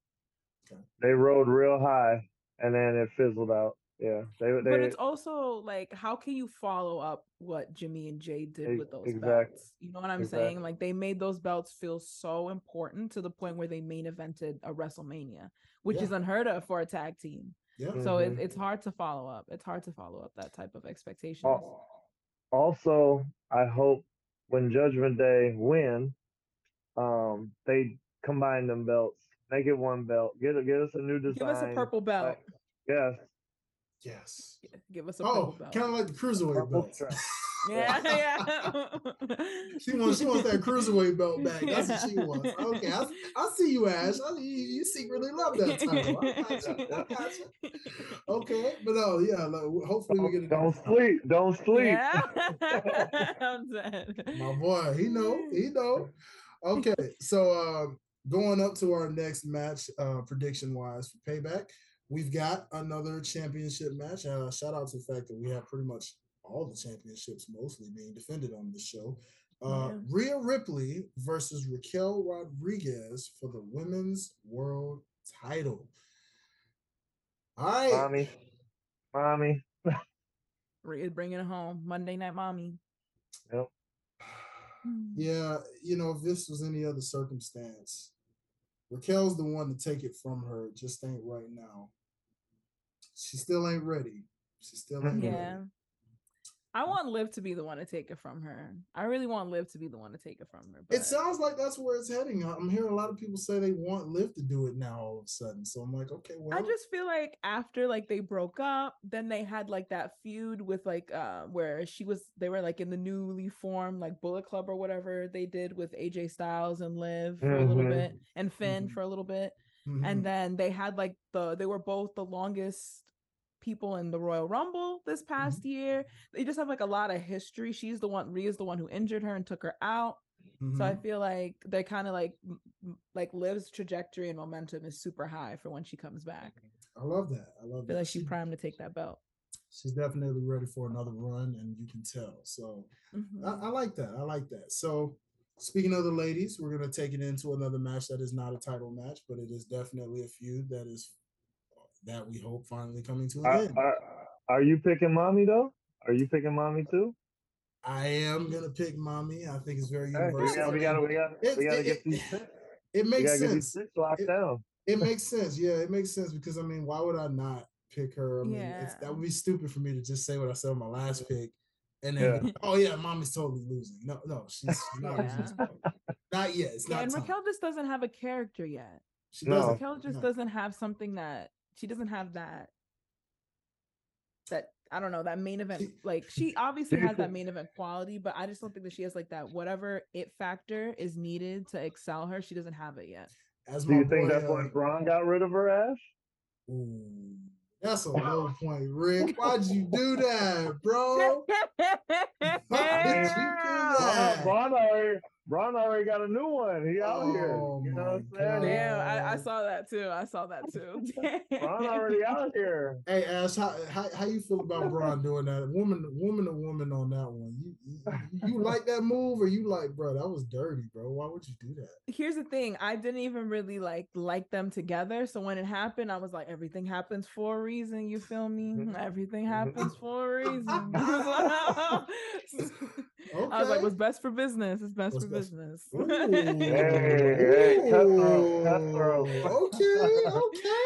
I see you. I like that. All right. Okay. So let's see here. Going into our next match for Payback, we got Becky Lynch versus Trish Stratus in a steel cage match. All right, who's finally catching the dub here? Because lately it's been where are we going on this one? Becky did. It's got to be Becky to end it, right? It's gotta be Becky. It's got to be Becky to end it. I'd love if Trish went over, but it's got to be Becky. Yeah, like the match they had on Monday, honestly, like the Falls Count Anywhere with Zoe and Becky, that was leaps and bounds better than what we saw a couple weeks ago. Like that spot when they were all fighting and then Zoe accidentally hit Trish and they all fell over, and it's just that great shot of Zoe and they was Becky both being looking like, shook. Yeah, I was like, okay, I'm ready for the steel cage match. Okay, all right. So that sounds like a Becky all across the board here. Becky, right? Becky.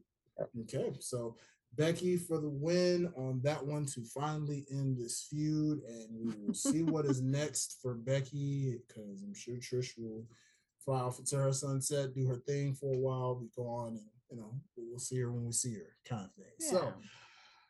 All right, so I'm assuming this one will likely be the main event if it's not Becky and Trish or LA Knight and this. I don't know. It's kind of tough to tell how they're going to do. I'm assuming this will be the main event because it's supposed to be the second place best title next to the undisputed ones. But either this or I would say to open it. Oh God, that would be such a downgrade for this title if it opens the show. I would be like, man, why? This is supposed to be your second best title. It's got to be main event. Opener sets the tone, though. Yeah, if it opens strong, it could be nice.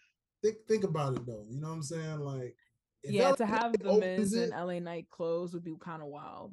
Like, there's not even a title in that. There's not even a title. That would be the push that everybody's thirsty for LA Knight though. Like that would solidify. It does elevate. And it's a filler pay-per-view anyways. So we'll see. Yeah. I still don't think it's a good look for that main event not being your heavyweight championship. I feel what you're saying. Yeah. But so Seth freaking Rollins defending the World Heavyweight Championship against Shinsuke Nakamura for the championship. Who we going with on this one, family? Who is taking home the title from in Pittsburgh? It's Seth. Seth taking that home. You think? You don't think? I'm riding with Shinsuke. I like ruthless Shinsuke. Okay. I like ruthless Shinsuke too. As long as he ain't doing that AJ Styles feud stuff where everything is a low blow, we good. Please. That low blow stuff was trash sandwich. I think they finally realized that was different booking back then. Okay, this is a Triple H version. Two different versions here. And you can definitely tell. You can definitely tell. Yeah, you can definitely tell. Big improvement. I gotta go. You got a tiebreaker. I am, and I'm not gonna lie. Y'all put me in a corner on this one. I'm torn, bro. Because if they didn't give it to Finn after the 7-year arc, Seth holding on to that belt a little longer.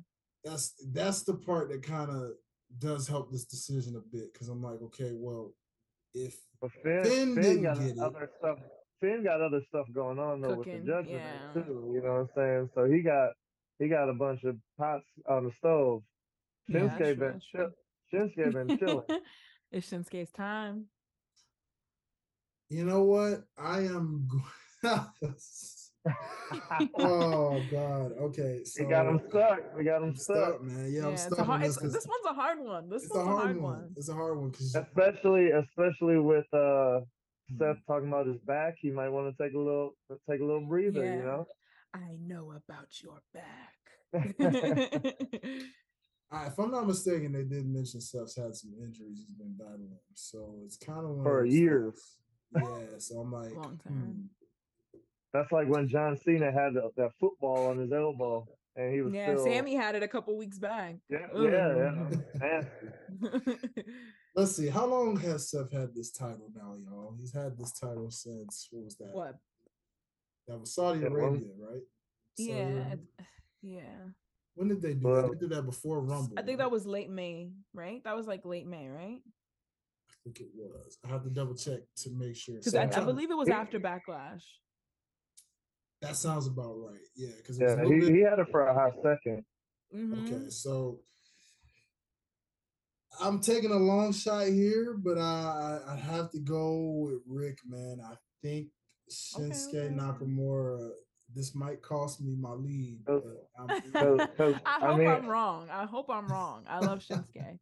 I mean, Seth, he held the title. He made it prestigious already. He defended it more times than Roman has defended his title in his whole reign. Not too much. Oh boy. Yeah. No, so he did what he needed to do. He can take a little breather, you know. Yeah, facts.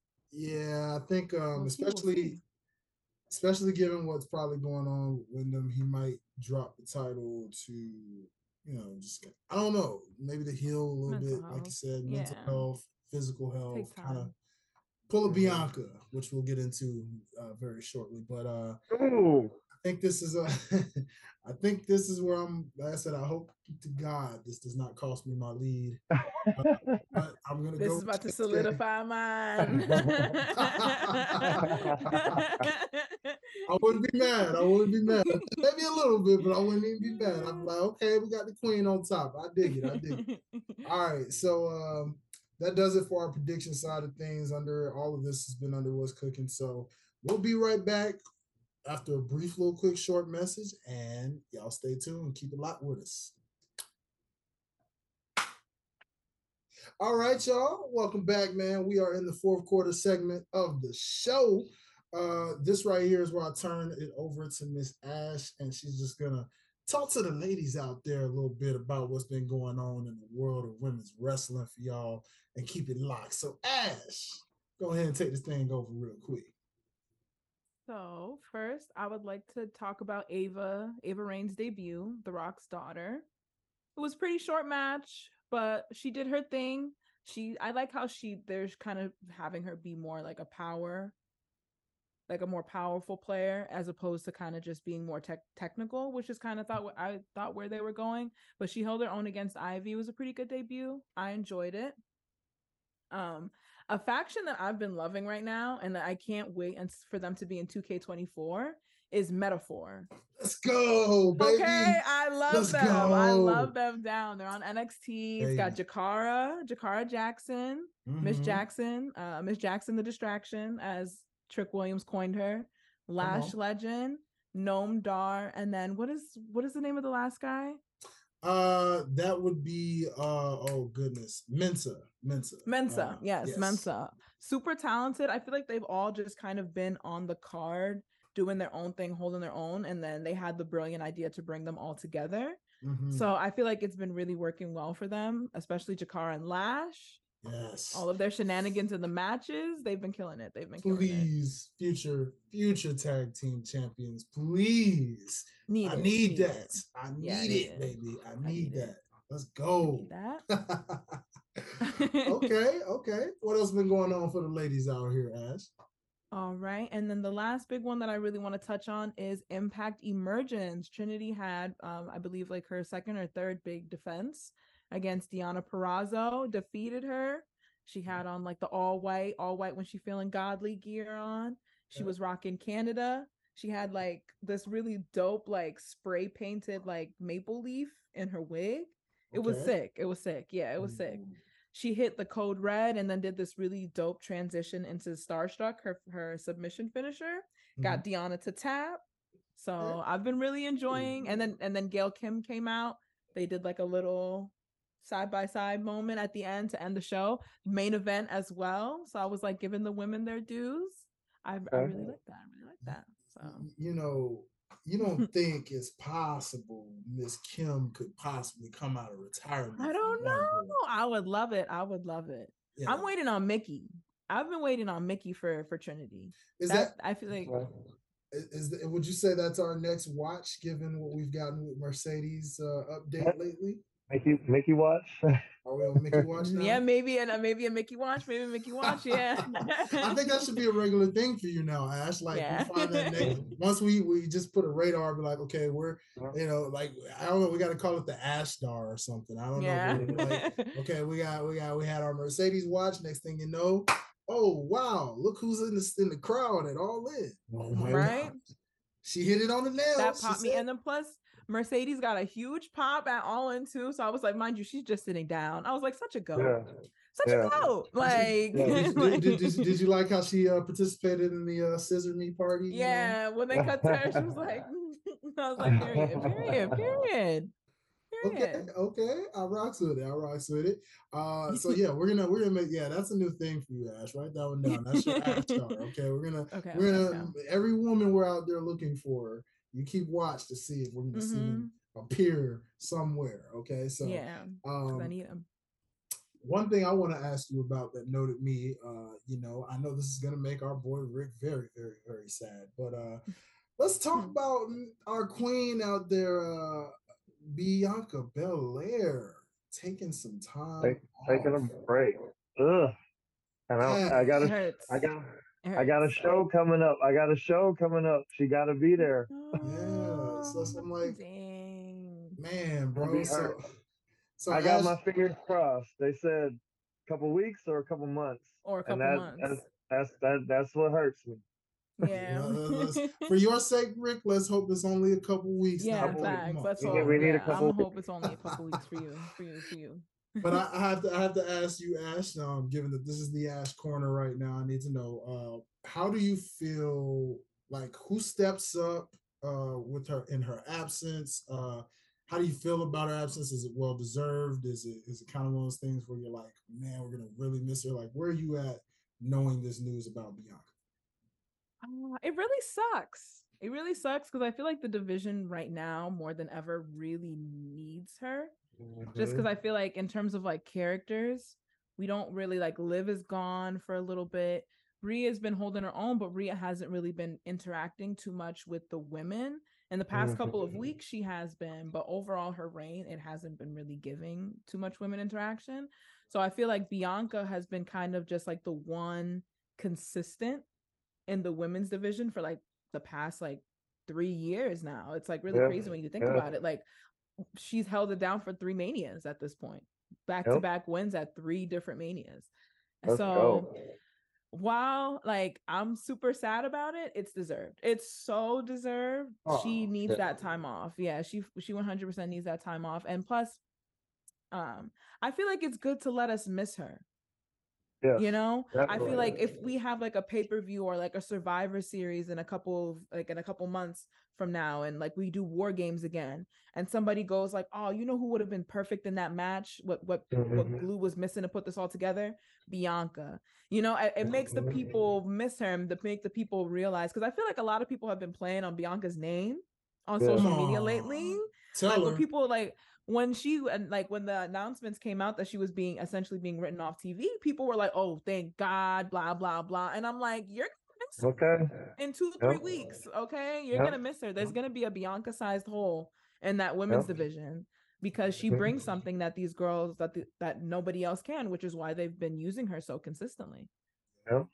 And you know what, you wrestling fans out there, man, as much as we love y'all and we appreciate y'all that support the Life's Botch podcast, some of you ninjas about to get called out right now. Let's the fact that some of you ninjas, y'all some fickle hypocrites. You know that? Yeah. Because if Bianca wasn't getting the push of any bit of what she got, y'all have been out here like, oh man, why is WWE doing Bianca so wrong? She's so talented. Exactly. She's so this. Exactly. She deserves better. She needs to go to AEW. She needs to go to Impact. Look at Trinity. Saying that But now all of a sudden you get pushed to the moon. Oh, we're tired of her. Oh, she's overrated. Oh, this and it's like, nah, player, keep that same energy, okay? You feel me? If you rocks with her, stay supporting her. If you don't, and she ain't your cup of tea, fine, that's cool. Go over there. Do you? I feel it. You know what I'm saying? You entitled to your opinion if she ain't your cup of tea. I won't knock that. But don't be somebody that was, on that train on her rise You She know? gets there. Now Yeah. she's on TV. She's doing all these historic things. And now you're trying to treat her like Charlotte, which, two totally different scenarios. Two Oh, Okay. totally yeah. different Oh, yeah. scenarios. Yeah. She ain't inserting herself in the matches Yeah. like Charlotte. Yeah. Okay. That's a difference. It's a Yeah, difference. everything she's done has made sense. Like every Yeah. single story beat they put her in has made sense thus far. That's what I'm saying. So y'all And, keep that same energy. Go ahead. and hopefully when she come back, we get nice bubblegum popping heel Bianca, and she can really shake things up I'm not because ready yet. I'm not ready yet. we There's still more need money we to need be made. we need bougie Bianca so she can come in and make them feel that way, you know? Yeah, Okay. I can't wait for that heel era though. That heel era, it's coming, but when it does come, it's gonna be crazy. She's the only person who can make I'm the best work as a baby face and as a heel. Like she's so incredible. Talk She's so about incredible. Talk about that. That's what I'm talking about. Well, all right. Thank you so much, Ash, for definitely giving us what's been happening in the ladies' universe of things. You know what I'm saying? So we look forward to definitely seeing what's about to happen this week with the ladies as we go into two pay-per-views into the weekend, along with the rest of this week, like Dynamite and all that good stuff. So let's see what happens. So everybody loves a residential mistake. Everybody knows there's always a mistake waiting to happen somewhere.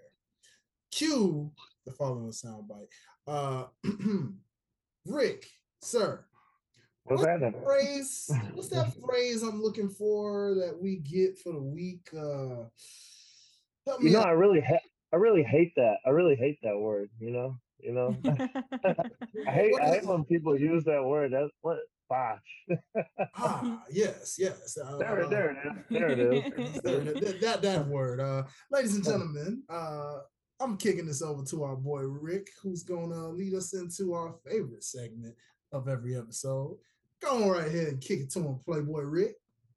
What's happening? This is the botch of the week. We watch our P's, you know what I'm saying? Mind our Q's, cross our T's and dot our I's, And my botch of the week for this week, I got a kind of a double header, kind of in wrestling and kind of in the sports world. Okay. So I'm gonna start with the sports world with Skip Bayless and Undisputed. Ooh, wait a minute. Hold up, bro. What's up? He done let Michael Irving, Richard Sherman, and I can't remember the last cat's name. I can't remember I know who you're talking about. Michael Irvin, Richard Sherman, and why is he leaving me right now? Yeah, exactly. I can't think of his name right now. But they done took over that man's show. He can't get not a word in. He got three hood cats on his show, and he over there look out of place. Keyshawn Johnson. Yeah, Keyshawn Johnson. Yeah. He got three hood cats, and he don't know what to do with them. I feel like any one of them three would have been fine. You put all three of them on, like you got too much toppings on your Sunday, player. So you think that mean he officially gonna stay at number 2? Is that what it sounds like you're saying? It sounds like already Stephen A. He number 4 on his own show. Oh well, I mean, because ESPN First Take number 1. Yeah, they Smith is quick, yeah. so Yeah, and I mean they got Shannon already, so you know what I'm saying, they got Shannon lined up. So he ain't even on the show yet. You know what I'm saying? He ain't even on the show yet. Uncle Sharp, baby. He kind of did it to himself. Okay. And following up with that, since we talking about all that these football cats, WWE released their NFL championship titles. I don't know if y'all saw. I saw that, yeah. Yeah. Come on. And unfortunately, the Jacksonville Jaguars got theirs pulled immediately because Tony Khan and company. Yep. But this is what I'm trying to figure out. The NFL owns, you know what I'm saying, y'all playing in that league.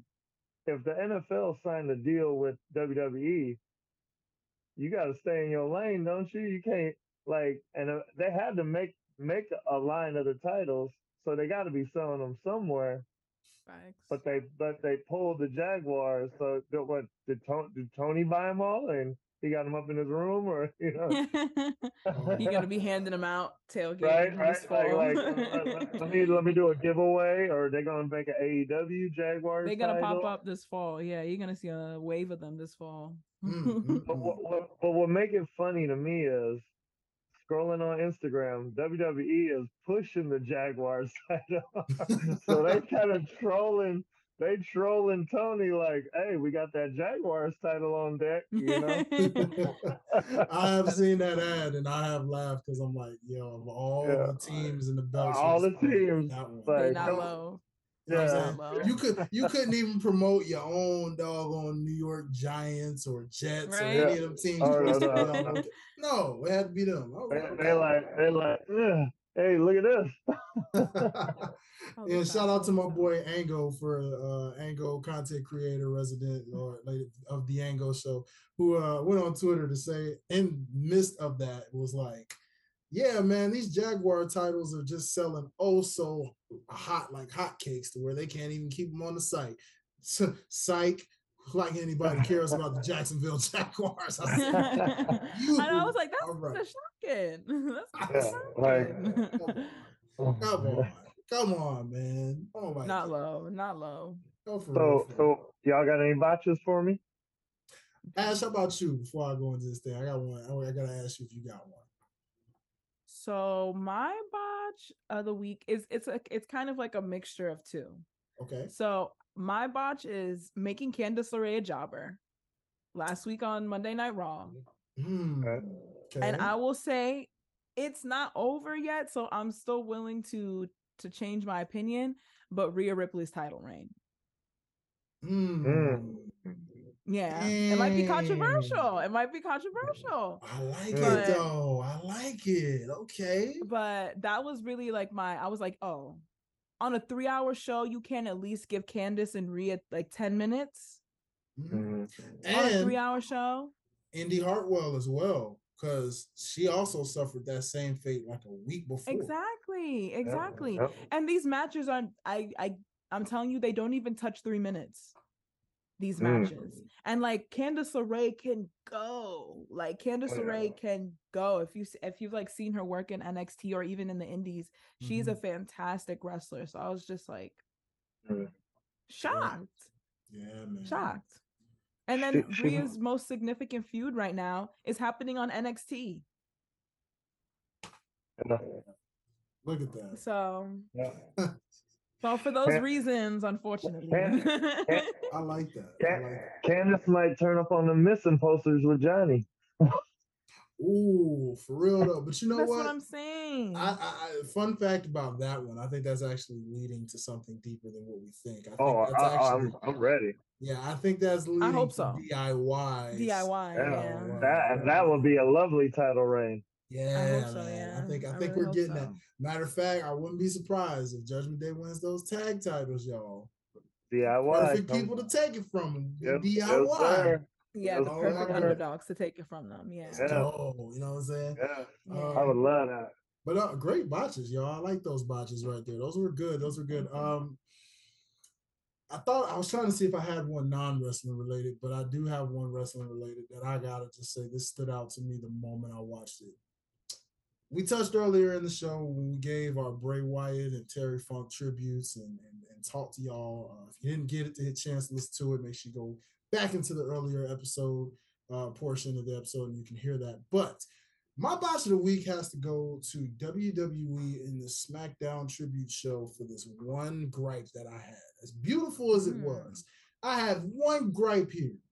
How the heck is you gonna call the Street Profits versus the Brawling Brutes a hardcore match when basically that was not a hardcore? I repeat, that was not a hardcore match. It wasn't even close. You had one table spot. One. Yeah. It was a wrestling match with a table. Yeah. What the heck was that? I said, WWE, Now you shouldn't have just you should have left that alone. That shouldn't have been Yeah. nah, bro. Even if they save that for like payback or something. Yeah, if you're not gonna go all the way, bro, don't go all the way. Don't do that. No.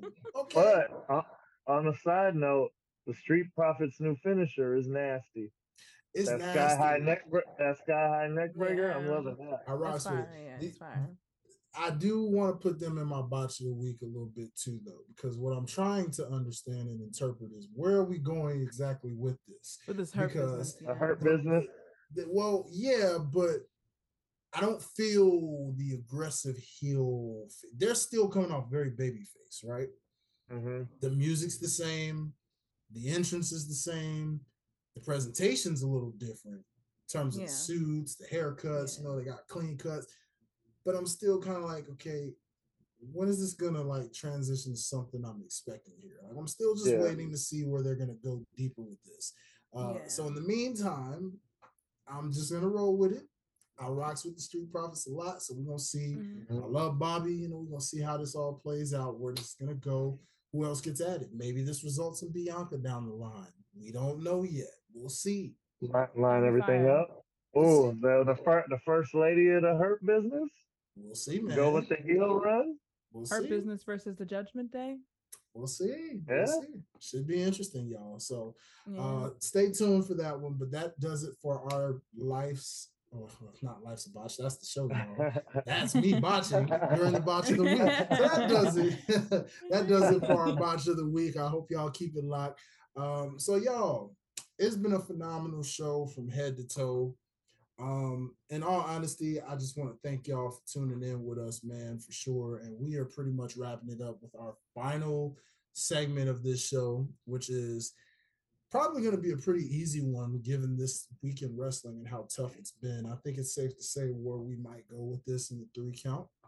But this is our segment where we basically go around the room and we basically just give y'all a moment of reflecting of what we've reflected on, whether it was wrestling related or non-wrestling related, based off just how we've been feeling throughout the week. So for the first pinfall, I'm going to go ahead and kick it off to the lady first of the hour, and Miss Ash. Ash, talk to the people as the first fall. What are you reflecting on as of this week? I mean, with the passing of Bray, he was so young. It's definitely cherishing your life and making sure that you do what you want to do and live in the moment as things are happening, because a lot of times when you pass, you have that next day, you don't know that you're going to pass. You know, you probably had things that you were planning on doing that day, you know, so make sure that the things that you're doing today matter, be positive, you know, be kind to people. That's where my mindset has been. I love it. And I 100% agree with that wholeheartedly. So as a first fall, that's, you can't get any better than those wise words of wisdom. And take that and apply that, people, because it really does matter very much so. So Rick, Playboy, coming at it with the second fall, man. Where you at, brother? Where you feeling? I'm gonna have to piggyback on that. We touched on it a little bit. Like, appreciate people in the moment, you know, like don't take it for granted, because you know, you might not have that choice to enjoy it. You got to look back and damn, I could have did this with this person or this with that person, you know, like tell your people you love them, you know. Agreed. That's the 2 fall, and this is right here for the final 3, to basically let y'all know, piggybacking off of both of my fellow cast members here and letting y'all know that life is valuable, man. You only get one life. You only get one shot at life. So if there's something you've been chasing, as Ashley beautifully put, go after it. Do not hesitate. With every second, every minute that ticks by is one less on your life that you got to realize. We only get older. We're only going forward versus backwards. Trust me, I wish we could be Benjamin Buttons out here and reverse backwards. But, you know, unfortunately, the way life is, we go forward in the other direction. So it's just one thing to let y'all know that, hey, at the end of the day, tell your loved ones that you love them.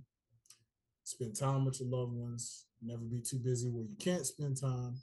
And never be too under the way where you are not valuing yourself, valuing those around you, because again, you only get one opportunity at all those things. So with that, people, we thank y'all so much for rocking with us. This was so far probably the best episode we've done as a trio. That I love it very much from top to bottom. I would say this was a phenomenal episode. I hope you guys definitely enjoyed it as well.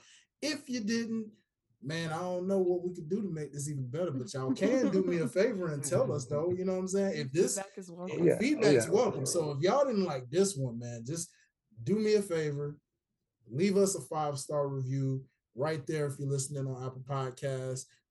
Leave a 5-star review. Tell us your thoughts. Tell us what you feel about the show. And if nothing else, man, give us a 5-star rating just so other people can check out our show, listen to it, and check out this amazing crew, because I love this crew, man. This crew is here specifically for a reason, to continue to bring y'all the vibes, entertain y'all, and do like what we did here. Bring y'all laughs, and even when it's a sad wrestling week. You know what I'm saying? My final thought also, now that I think about it, crazy thought, y'all, is the fact of looking at how many wrestlers we have lost in this year. Yeah. You know what I mean? And it's just wild that we lost Jay Briscoe, Bray Wyatt, you know what I'm saying?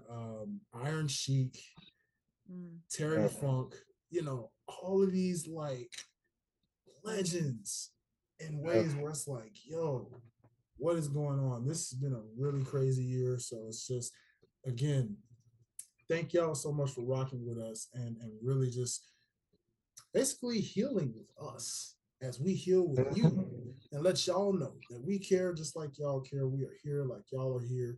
So leave us a 5-star review if you're on Apple Podcasts. If you are watching this on YouTube and you have watched this entire video, make sure you hit that subscribe button, hit that notification bell.